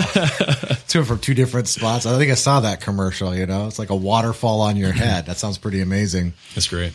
So do you mind how much can you talk about the deal, or how much you had into it, how much you made? Yeah, so we bought the lot for $340. Our build cost on it was around, what was the build cost? $580, I think. Something like that. We sold it for 1.2 minus we did have commissions because I had another agent that we ended up paying that helped broker the deal originally. Really, it was Jeffrey's buyers that bought the house. But so after closing costs, all that stuff, we netted about $255, $260 on it. Jesus. Yeah, about $250,000. Man. I did 52 deals for, I'm not going to say. A fraction of that. That's a big paycheck. You know, good for you, man. You stuck it out. You earned it. That kind of attention to detail. That took you how many months you into it? About a year, a little over a year by the time I actually closed. Yeah. Because we had to wait, like the permits take forever, the city. So we waited for. Yeah. That's a good question. It took 3 months before we could break ground. Yeah. What's the regulatory process look like for someone who might want to, depends on the city. Where we're at, this location, the city is just so overwhelmed with construction because there's so much going on. They're just understaffed. And so it took us over 3 months to get the permits back and get them approved before we could break ground. So we essentially waited for 3 months. And then utility companies were behind as well. I mean, it took several months to get DTE and consumers out there to shut off and to do that. And then the city would not approve our permits until we had all the demo permit. Like it was a process, and then they'd approve the construction drawings and all that stuff. So it took a little bit of time before you can even get going on the construction of the house, you got to sit and wait for a little while, which does, adds in a variable that there's more risk there because the market can change, right? Yeah. Holding costs too, right? And holding costs. Yeah. Especially in these locations where taxes, can be anywhere from $5 to $13,000 a year on the dirt. Yeah. We're talking about nice houses, ladies and gentlemen. Birmingham, Michigan is about as high end as it gets. Maybe some of the Grosse Pointe mansions might rival it, but we're talking like very affluent, very rich, nice downtown, beautiful homes, big money, and a beautiful house. As you can tell, you sold this for $1.2 million cash. They write you a check or they hand you a bag of gold doubloons, or how did that work? It's wired funds. Just wired Computers. funds. Yeah. Modern day. I think that'd be fun to go to a closing instead of, like, it's like a treasure chest. It's open like a pirate and like gold comes flying out with rubies and emeralds. And that'll do. Was the base price for the house too. Like they ended up doing like all the closet systems were extras. The privacy fence was an extra. You upsold them. They upgraded flooring in the master and did a bunch of other. So they spent, another between 50 and 80 probably on upside stuff. Well, yeah, you're in for $1.2 million. Might as well get what you want, right? That's right. Well, I imagine they earn their way in life. It's time for something nice. How many bedrooms? Wonderful does the house people. have? 4-bedroom, 3.5-bath. Yeah. And then we built a 5th bedroom in the basement. So actually, 5, 4, 1. Yeah. Yeah, the basement one. That's the basement mother-in-law room, Yeah. With another suite. Yeah. Another bathroom down there. So yeah, that's where you can stay, mother-in-law. It's down in the basement. they put a theater down there, all the audio visual, all the cool. The tech side's pretty cool with the house too. Like they can control everything from their smartphone, like temperature control. They have audio visual, like 3 different areas they can play music in the house. And design wise, in the master and downstairs in the great room, all the audio visual stuff's ran through a Wi-Fi system that's then centralized in the basement. So all you have is a floating TV screen and a remote. There is no cable box, like all that stuff's stored downstairs in an audio visual room. And all you need is a remote and your TV, and it runs through the Wi-Fi system, which is pretty cool. They've got cameras front and back. They can, adjust lighting and change unlock the doors. If they're not home, the kids need to get in or whatever, all from the smartphone, which is pretty cool. That's pretty amazing. That's one of my pet peeves about Comcast and cable installers, especially in Detroit on these beautiful brick houses. These assholes will drill holes anywhere. So the house, floor, walls, and you end up buying these houses. And you're like, there's like 25 holes drilled, and every time you get a new service, why would I want to take that? Let's drill another hole. Yeah, so you put everything down in the basement. Yep, they should all do that. They should. You should put together a course for these people. They're going to need it. They're going to build these houses like this for another 100 years unless somebody tells them about it. What, you mean I can't drill 25 holes through the side of the brick? Why not? Good Lord. So this is also a modern, up-to-date electronics, all that. Yeah. All integrated, music in each room. Is it like wireless? Is it through Wi-Fi or Bluetooth? Or Yes, we pre-wired the whole house, so they have all the hard wiring was done for the system before drywall. And then they were able to go back in and then customize what they wanted to do on the finish side with the buyers. And then it's all centralized through the Wi-Fi system that they put in the basement, and it runs through that, which is pretty cool. That's amazing. How many more of these you planning on doing? Hopefully hopefully I've already got another one that's almost done. All right. Yeah. Well, let's talk about that. What is Mr. James Danley of LuxuryUpdatedHomes.com working on right now? We have a ton of projects going on. So, we have another one that's just like that house we sold that is framed, siding's almost done. We'll have the painting done here in a couple of weeks. The finished exterior concrete work's being done this week. Drywall's done. We're priming for paint. All the trim and doors are there. So we're on the finished side of that one. That one's going to be done the next couple months. And since we're already at the end of the year, we'll probably wait until after the 1st to get it on market and sell it beginning of next year. But so we've got that one, which is new construction. I have 2 other large renovations going on. Another one we're buying this week that's a massive rehab. So I've got one on Melbourne. This is in Cortland Lake Estates. Excellent location.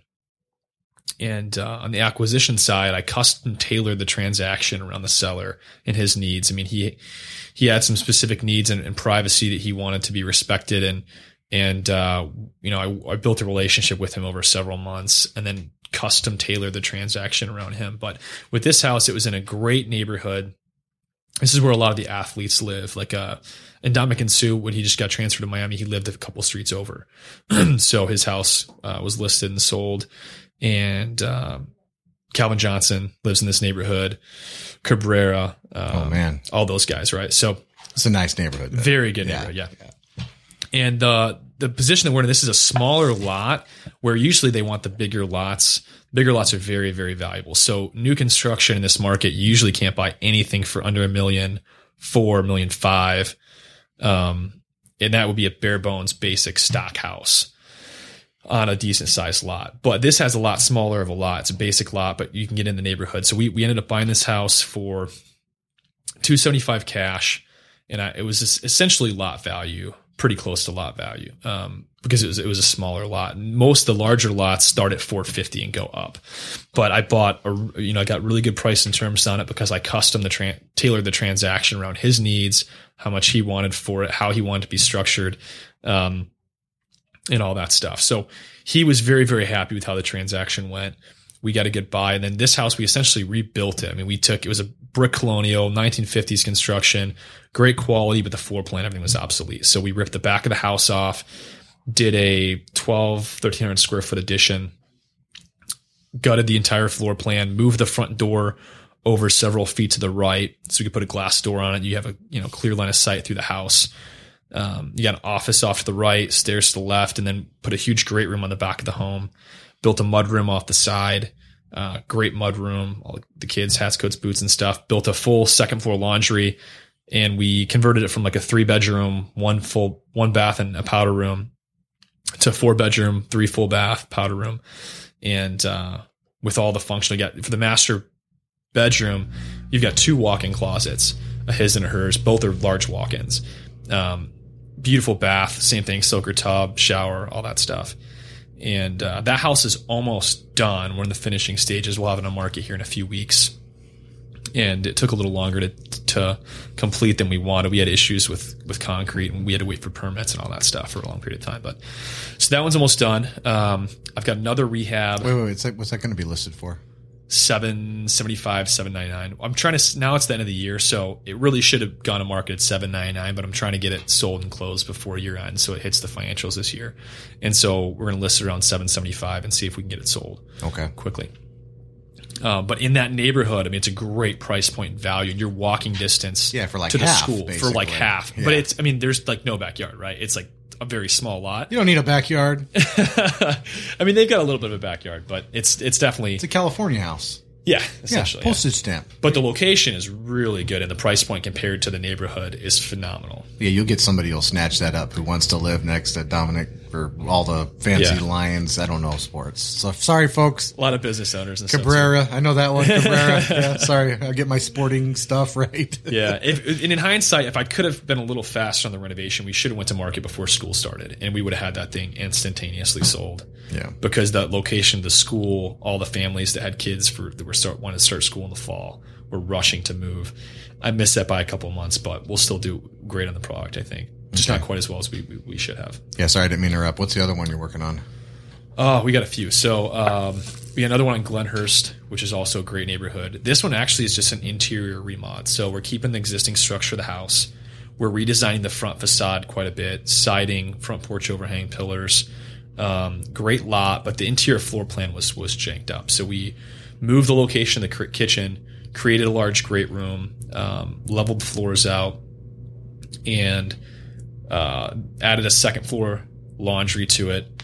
We're going to build that stackable into some closet space, and then reposition the master suite so you've got a walk-in closet and a larger bath, and added lighting. Like the house had terrible lighting, so we're adding windows on multiple sides of the house that were not there before. So we were changing the whole lighting, opening up the floor plan, and just doing a cosmetic interior renovation, but with all the functional floor plan items without having to add square footage to the house. And that gets time consuming because then you got to pour concrete and excavate, and the city's more thorough on the prints. Yeah, beg for permission to fix your house.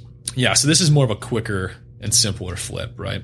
It's not quite as in depth as the one where you're ripping the back of the house off. And when's this one going to hit the market? Well, in spring. So we just bought it not very long ago. We just started demo. We'll have a project planning meeting here in a couple of weeks once all the demo's done with all the subs. We got a few of the guys lined up. We'll get them all under contract and then get rocking and rolling. So hopefully we can get that done, get it on market in February, March, something like that. How much for that one?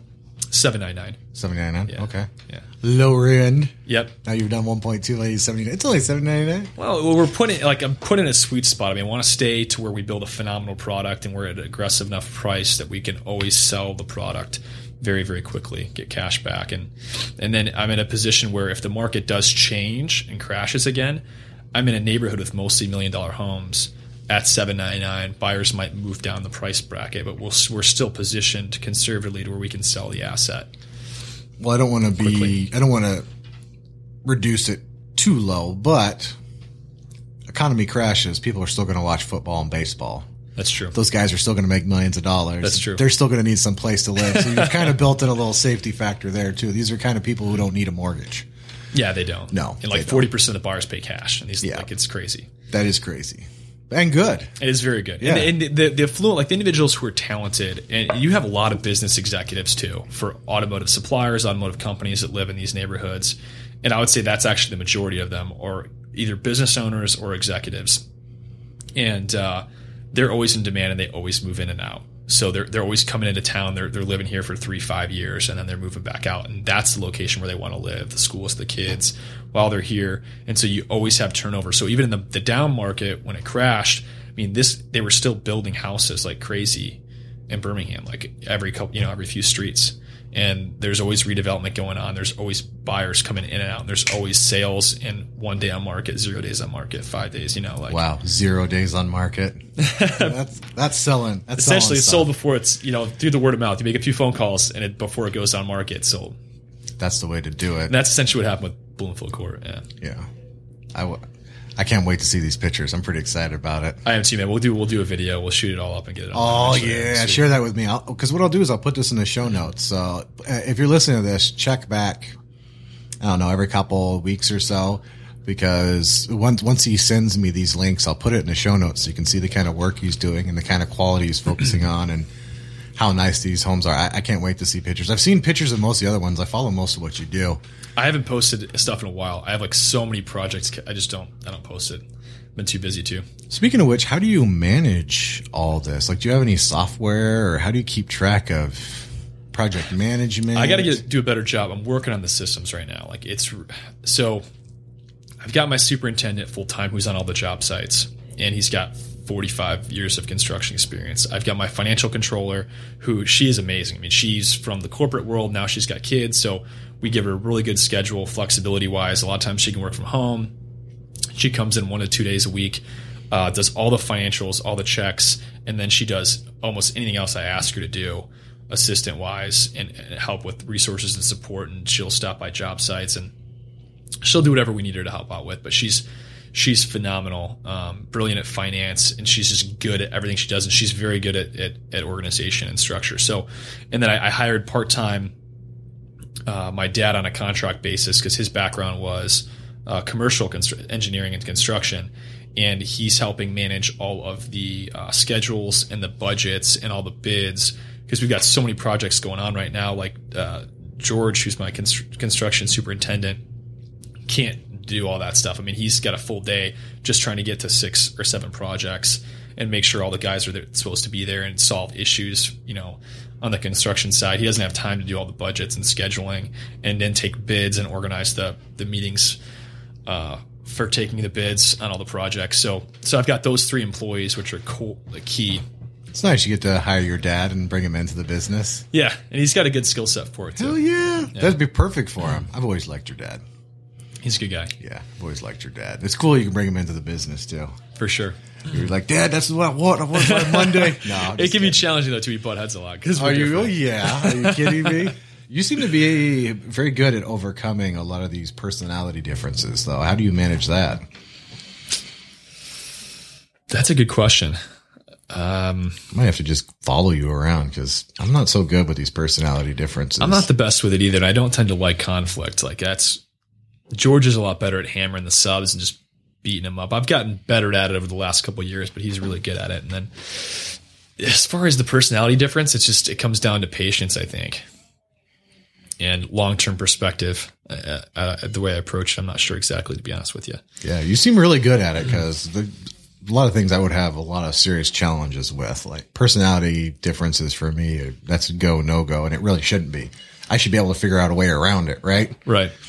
And I just let it defeat me, and I shouldn't do that. But you seem to have this knack for managing difficult personalities and still getting what you want and getting the project forward. So I don't know, maybe pay attention. It's challenging sometimes. You don't always get the results you want. It takes time. So we're redesigning the systems and the way we've got it formatted, between George entering all the information and keeping us updated on all the projects daily, and then having the schedules updated when you have changes and delays, and then making sure we have all the contracts and all the paperwork in place for all these subs and all the insurances and stuff on all the projects. So, but it's really those three individuals that help orchestrate all that. Where is all this information in one central location? Is it in software? We use Dropbox heavily. And then we also have servers. Like my business partner has a huge office space above in his massive home on Turtle Lake, and he has a whole section above the 5 or 6 car garage that's all office space, and they have servers there. So we back stuff up on the servers. They have their own private servers, and then we've got Dropbox and all that as well. And Kelly organizes all that, because organization is not my skill set. Who's the enforcer? Who bangs the heads? Is that George? That's George. George crushes heads. These guys. Oh, yeah. That was the part I don't miss about rehabbing. I haven't done a rehab in a long time, and I'm not anxious to get back into it, because I don't think I had a good rehab system. I managed hundreds of rehabs, but I think I could have done it a lot better and a lot less stressful. And all I can remember is just how stressful it was, and how angry I was all the time, and how 8 o'clock at night and just get this done. It's bullshit. And yeah, it just drives me crazy. And it makes it worse if you've got a client involved. Like the spec stuff's not as bad, because it's like, hey, we own the asset. If we're delayed a few days, like, yeah, I know how much money it's costing me per day, but I don't have someone who's like freaking out, who I'm worried about ruining the business reputation or brand. Whereas if you've got clients involved, the stress level for me is like 2 times 10. And we're doing a handful of those projects. Well, you're doing nice stuff too. I was just doing shitty Detroit houses. I can only imagine the kind of detail you got. Oh man. Yeah. What is this? You call this? Have you ever rehabbed before? I could just see George walking around. I don't know how I would do it. Yeah. So the buyers on Bloomfield Court, we're finishing the basement for them. And we're almost done with it. Like carpeting is going in right now, and it's been stressful to try to get that done while they moved into the house early, and then coordinating schedules. And then with the subs, because the marketplace right now, for 10 years, you had no construction, and all these guys that were in the business got out of it. No one was going into building trades. So a lot of the old guys are either retired or they moved on. And those that are left, the good ones, are so busy. They have so much work that they don't even show up to bid jobs. And so it is very challenging to get subs. And then when you do get good subs, they've got so many other projects going on. You got to schedule them and work them in and out. And it's hard to explain to your clients, like, hey, look, these are the 2 good guys I've got, and they're booked on jobs for several weeks, and they can't get here until then. I mean, it's crazy how busy it is, and we can't find other guys to bid the work for us to replace them with. And you won't sacrifice quality, because you can't. You learn the hard way. Can't afford to sacrifice quality. Yeah. And you have a lot of those guys too, where you bring them in and they're the only guys that are available, and they're available for a reason, because they're crap, and you got to fire them. That's no good.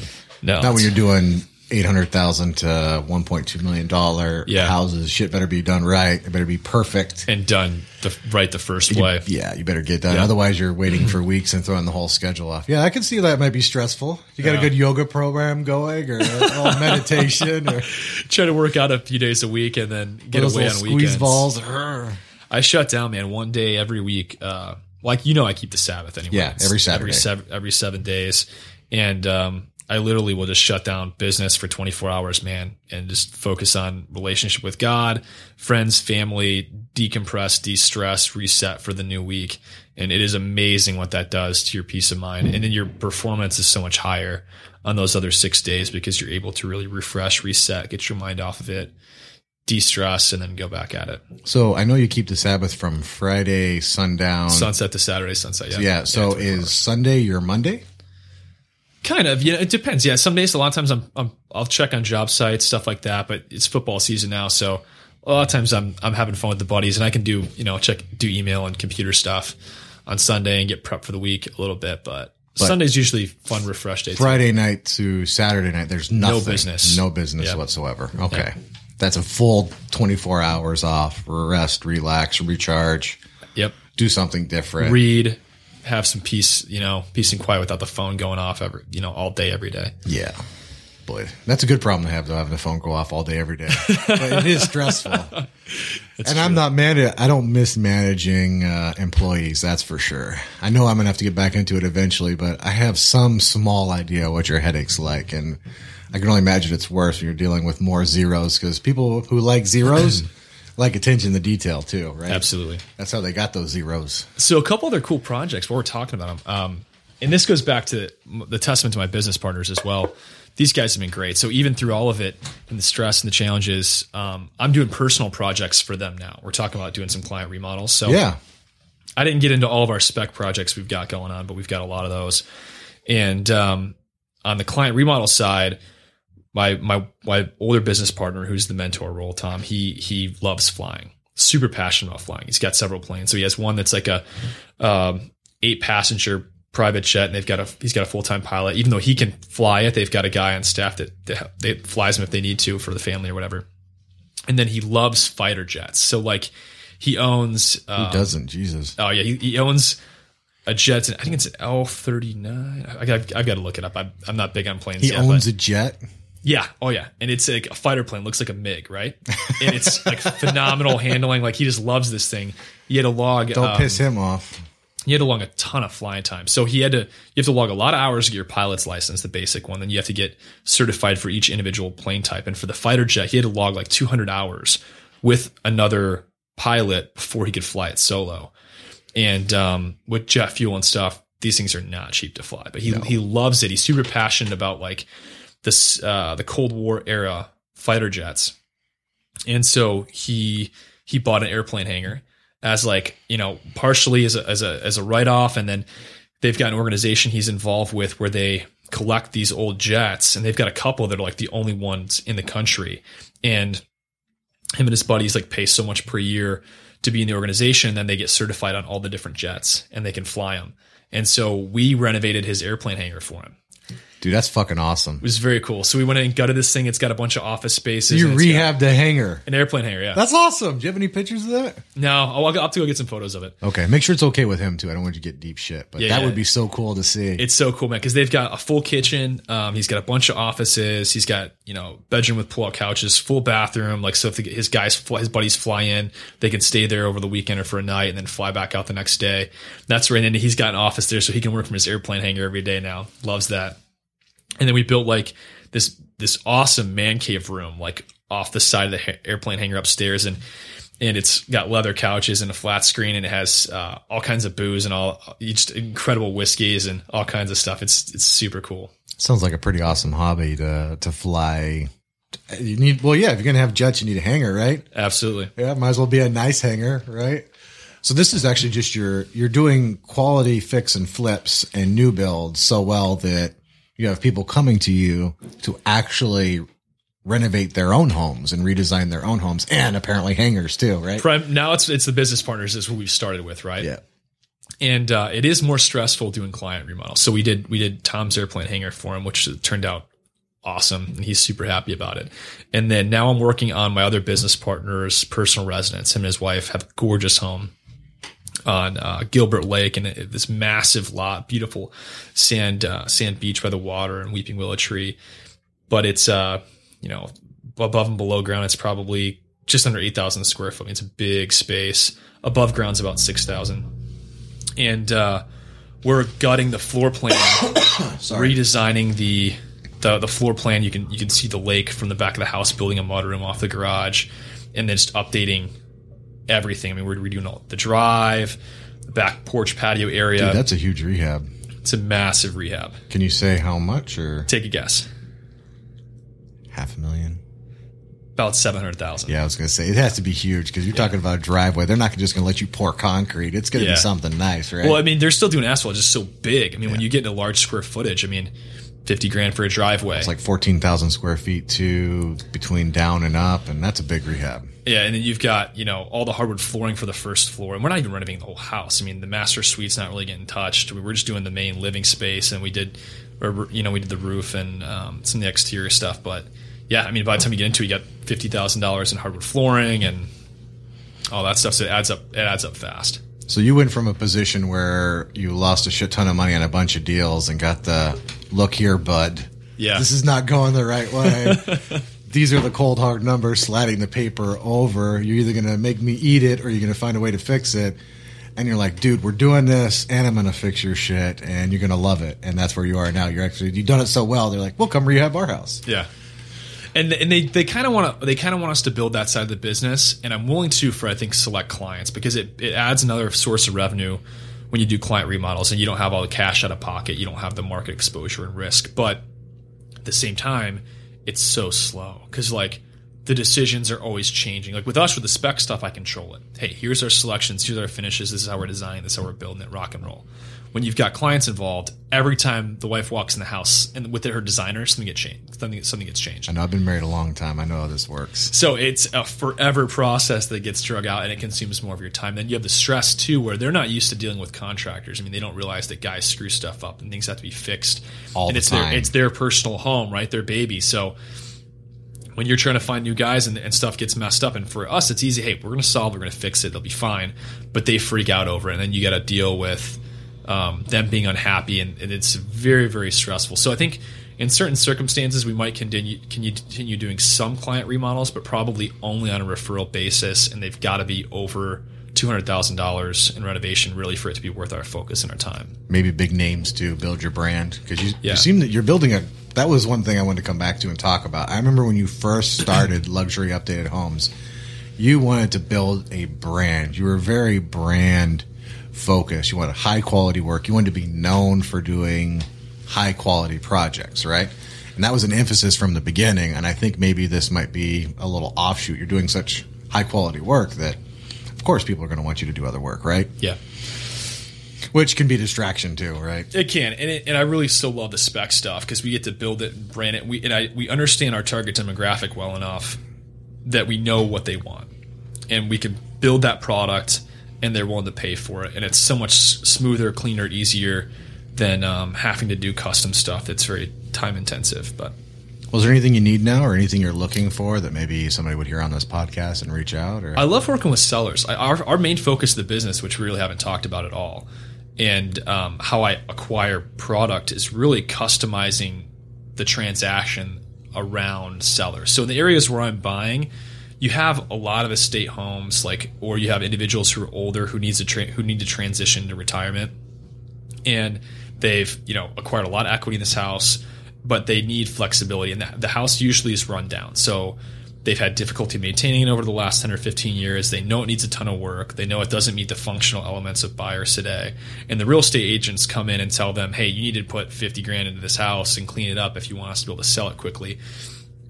And also, as soon as you sell it, you're going to have to get out. So you're going to have to move 40 years worth of stuff out of your house, clean it out, put some of it into storage, and then transition somewhere else. And if they're waiting for a condo to be built, or they're waiting to get into a specific apartment complex or retirement community they want to be in, they're on a waiting list, they need flexibility around the transaction. For closing date, they need to be custom tailored to them. And so that's how we buy most of our product. I'm a relationship guy, and you know that. I love working with people. I love meeting people of all backgrounds, and it's amazing to me. I especially love individuals who have lived in these communities, who have had successful careers, and they've raised families, and now they're in their 60s, 70s, 80s, and I get to hear stories about their lives and where they came from and what they've accomplished. And so that's the main focus of my business, and my role in the business is building relationships with those individuals and going into it from a perspective of, hey, so if this transaction and the sale of your home could go exactly how you want it to go, what would it look like? And they're like, well, my condo is going to be done this date, so I need flexibility on the transaction, and here's really how much I want to net from the deal. This is the price I want for the house. Can you pay it? And if I can pay it, here we can pay it. If we have to structure it creatively, or I can't pay cash, I find a solution to meet their needs and help them position it to where the transactions for their best interest, and it meets all their needs, and they're very happy with the deal after it's done. And so majority of the product we buy now, I've got a ton of stories, but I meet with individuals, build a relationship, figure out what they want, and then we customize the transaction around them. And a lot of times it's a long-term deal where, you build a relationship over 6 months or whatever, and they need time to transition 6-8 months, whatever it is.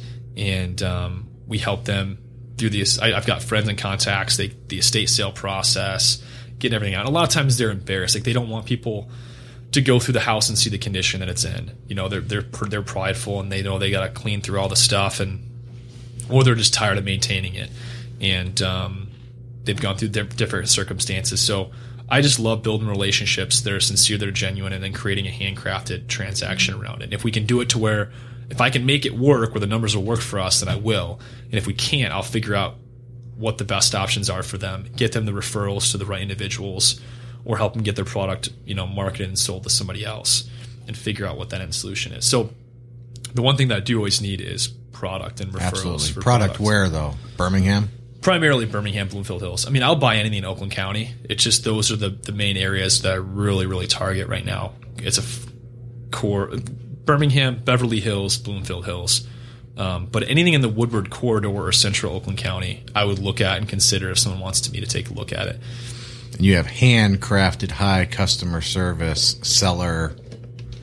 You've been doing this. You will figure out a way to make it work for them. You'll figure out a way. Okay, yeah. So that's luxuryupdatedhomes.com, luxuryupdatedhomes.com, 734-308-0109. Highly recommend James Danley. I know him personally, have for a long time. He will take care of you. The future looks exciting, too. What does the future hold? I know we talked about it a little bit before, but what's the future of Luxury Updated Homes and James Danley look like? So right now, I think that we've got a pretty good business model. I've got to refine my processes to where I can build and renovate these houses faster. That's really what I'm focused on right now, is schedules and subs. If I can start cranking these things out faster, I'm starting to build some more banking relationships, too, for more capital. And with this business, I really only need to do, if I can get this up to where we're doing between 7 and 15 transactions a year, I'll have a really good business that's maintainable. It's not that large, but we can do, $15, $20 million a year in gross sales and revenue, make good money on it, and then I can take that cash and shift it into buying and holding assets for myself, right? Building the asset column. And so the next steps are, I need to build the infrastructure for this business and hire the right employees to where we can manage and maintain, 7 to 10 spec projects a year, maybe a handful of other renovations. And then I can use this company to renovate my own personal holdings. So I need to generate some more cash reserves for myself, and then start buying some single family homes, but I'd really like to shift into multifamily. I see, say, like apartments, apartment buildings. Yeah. So I see a huge demand where along the Woodward corridor here in Michigan, if you know it, I mean, you've got Royal Oak and Birmingham and Ferndale, and you've got good schools, great downtowns, and all the young affluent kids want to live in those areas. But a lot of the apartment buildings are old, they're dated, they're in poor condition. The layouts and floor plans don't really work for luxury updated apartments. It's still gonna be luxury updated homes. Okay, keep the same brand. But you're gonna apply the Birmingham brand to apartments. So I want to go in and start meeting with the guys that are older. They've owned these small apartment buildings for 30 or 40 years. They own them free and clear. Now they want to retire, move down to Florida or wherever, and sail. And if they cash out, they got to pay a ton of capital gains in this property. And then where they're going to stick their cash in the market with risk of losing it. So a lot of these deals we can probably seller finance, or the sellers are going to want to seller finance them, because that way they have residual cash flow. They can move to Florida. They're making just as much money as they were before on their apartment building. They no longer have to manage it. They're essentially the bank. I'm writing them a check every month for the mortgage. And then we can go in and do, several $100,000 worth of renovation to a building, open up the floor plan between the kitchen and the living space, add more closet space for the master, do good design finishes, and then get a rental premium with a wait list for clients that want to live in a great building that's maintained, that's designed well. in good locations. So that's the next phase, is use Luxury Updated, keep doing the residential homes, and then start buying some apartment buildings and use that company to do the renovation work on it, contract it to Luxury Updated. And do it till they start stamping Danley on the side of everything, right? I guess that's possible. I don't know if I'm going to build my own name into the brand at all. Or something, right? Like, yeah. Luxury Updated Homes. They want to put Luxury Updated Homes on everything nice. If they see it, they'll be They want to be at the wait list. Yeah. If it's a Luxury Updated Homes building or house, they know the product, the design, the floor plan. We're going to use the best designers in the country to consult on it. And whether you're going to lease from us or buy from us, the product is going to be phenomenal in great locations. Well, the cool thing about the seller financing, too, is they have that as an asset. And obviously, they already like the asset or they wouldn't have bought it and held it for years. Exactly. Right? So, hey. And they know the money's secured. Yep. So and you're going to go invest a ton of your own money into it. To make it even better. To make it even better. Yeah, I can see why that might be appealing. The future that's the next business model, yeah. That's the next business model we want to shift into. So the future looks bright. So this section we're going to transition into kind of success habits, and it's all encompassing books you've read, ways of thinking, how to approach things, long-term, short-term, anything you think is important for being successful in business. So I know we talked a little bit about Rich Dad, Poor Dad. Obviously that was a book that had a big influence on you, but what are the books, podcasts, blogs, people, philosophies, everything that's had an impact on your success where you think is important? I should have made a list before I came to this meeting. That's okay, man. A lot of them from several years back. I don't remember the names of all the books, but so I read almost all the stuff that Kiyosaki has written, and I love Donald Trump's books. A lot of people don't like his personality per se, but his books and his background, his track record, the detail of the projects he's done are absolutely incredible. So I know his background very, very well. One of my favorite books is actually written by George Ross. It's called Trump Strategies to Real Estate. I think it's Tips for the Small Investor, but it's by George C. Ross. George Ross was one of Trump's main attorneys and advisors, but he also worked with Trump on opposite sides. He had represented clients who were in opposition to Trump, who then became actually allies. And he goes through some of his most difficult transactions, and it's just how incredible there were so many deals in New York that everyone failed. Like massive real estate developers who were very experienced worldwide came in, could not get done properly, lost money on. Trump would come in, was persistent, regardless of the time frame. He always made them a success, made them work. And he had some transactions that were so complicated. I mean, he had to negotiate zoning rights for air rights from every single property all the way down the street. He had to work with city officials. He had to convince politicians to be on his side. He had to work with. Sometimes he was buying an asset. He had to have the owners of the asset who were a large company that was going bankrupt, and the president get on board with the deal. He had to convince the city to give him tax credits to make the deal work, and then he had to bring in and hire a hotel manager because he had no experience in it. One of the best, convinced them to be involved in the deal, and he had at any point in time, if any one of these five parties did not agree that the deal would have been done, but he just refused. And George Ross told him going in, he's like, this is never going to work. You're not going to make this deal happen. And he stuck it through, and he negotiated, sold, built the vision, got everyone on board, handled the transaction strategically, and then ended up coming out and redeveloping that whole area of New York and changing the momentum in that section of the city. He's done that at so many occasions. It's just incredible, his background and his ability to overcome adversity. And then coming from the largest financial turnaround in history. I mean, he's in the Guinness Book of World Records for the largest financial comeback in history.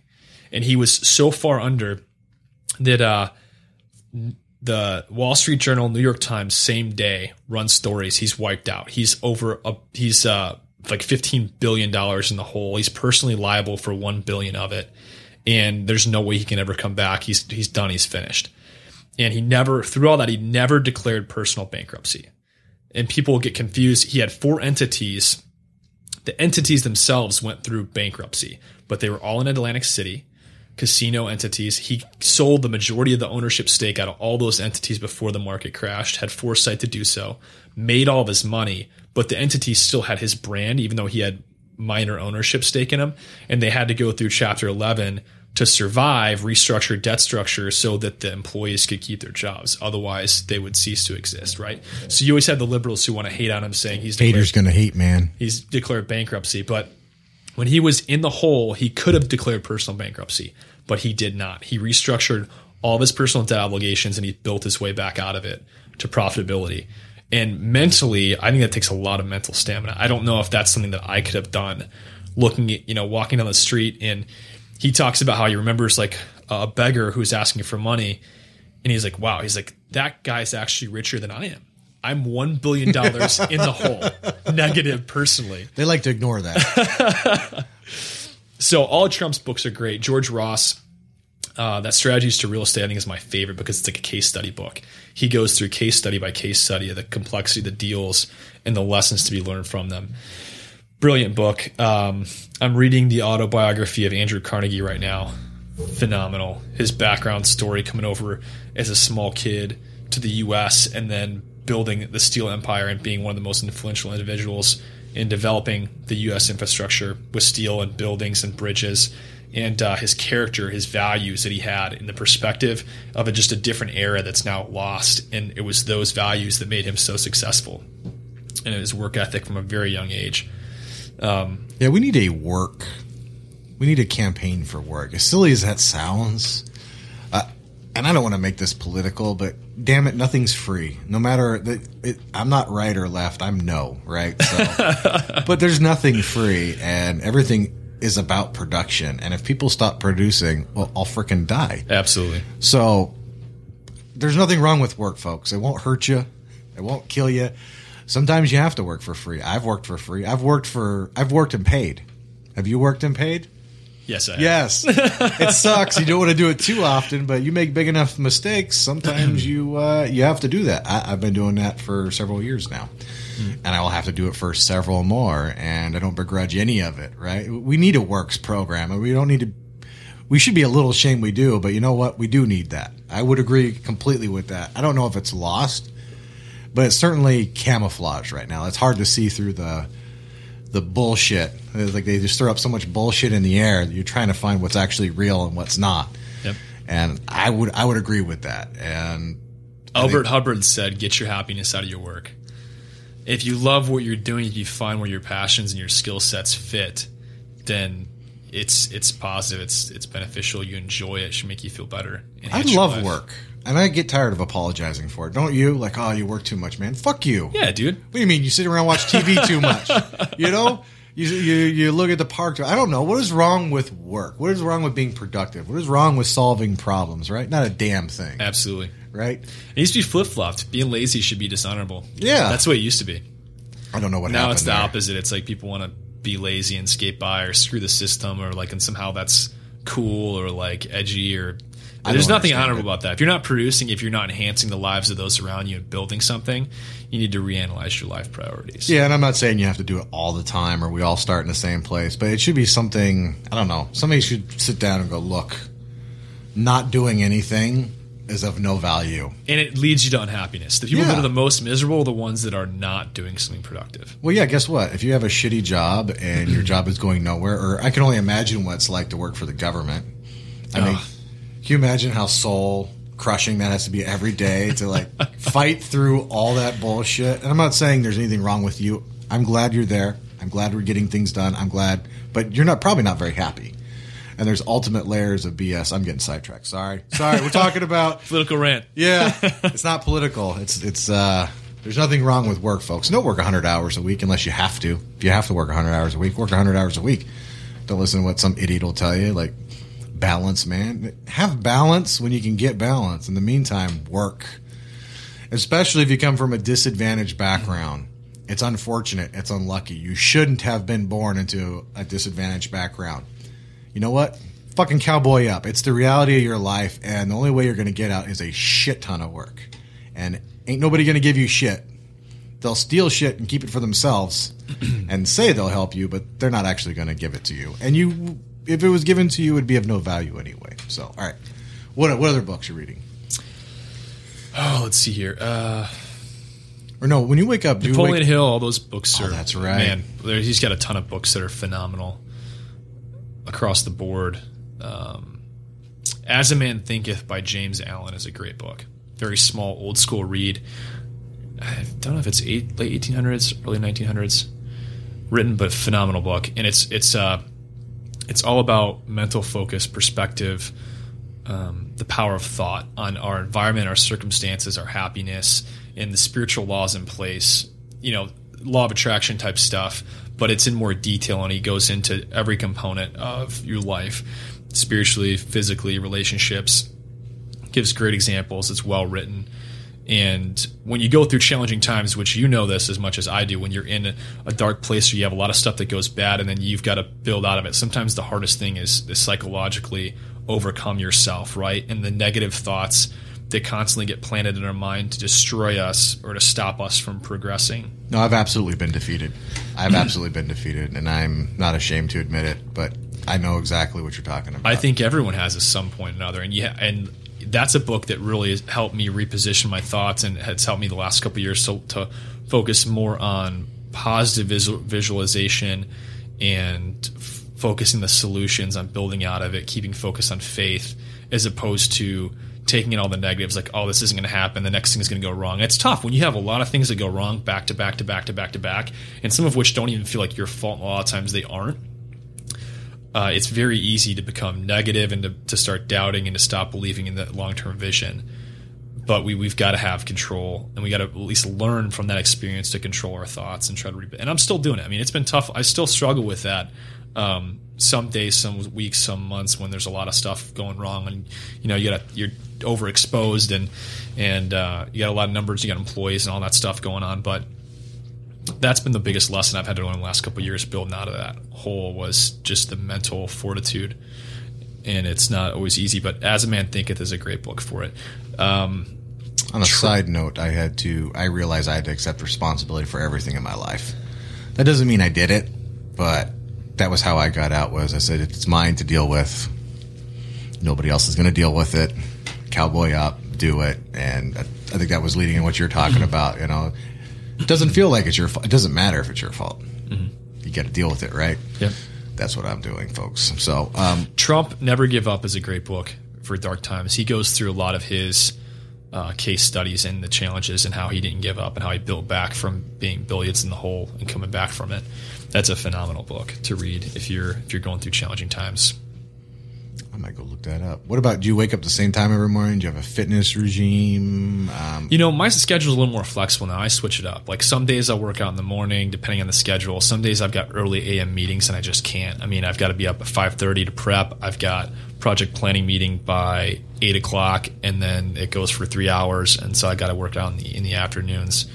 And some days you just need to rest on like Sunday and sleep in and recoup from the week, right?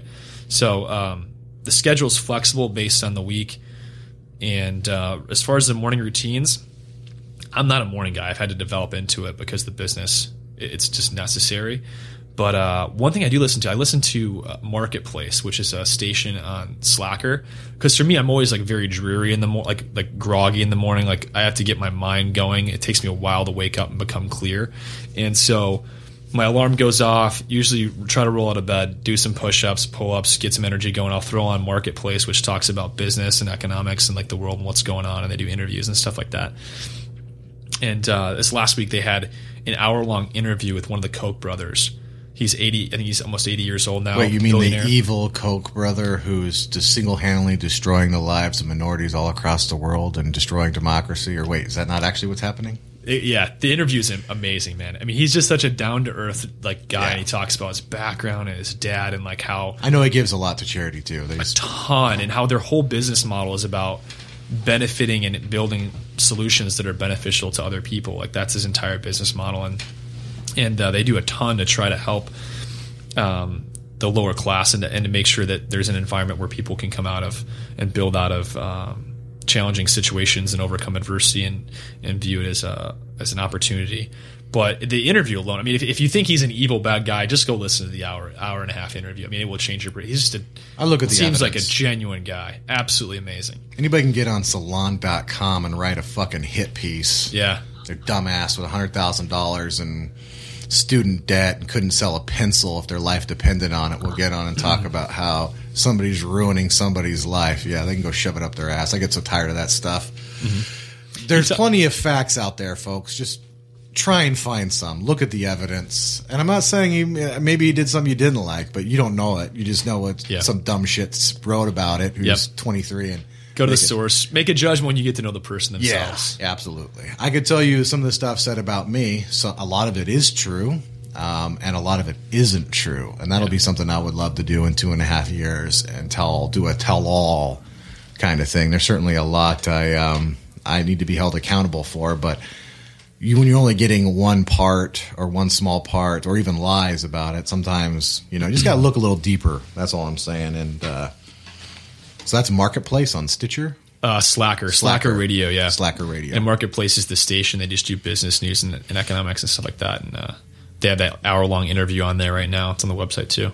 Okay. A little over an hour. Kai Rizdal, I think, is the guy that did the interview. I'll grab that, and I'll make sure to put that in the show notes, folks. Very good. And I'll start listening to it, too. I'll put it on. Man, I'm really glad you came down for the podcast.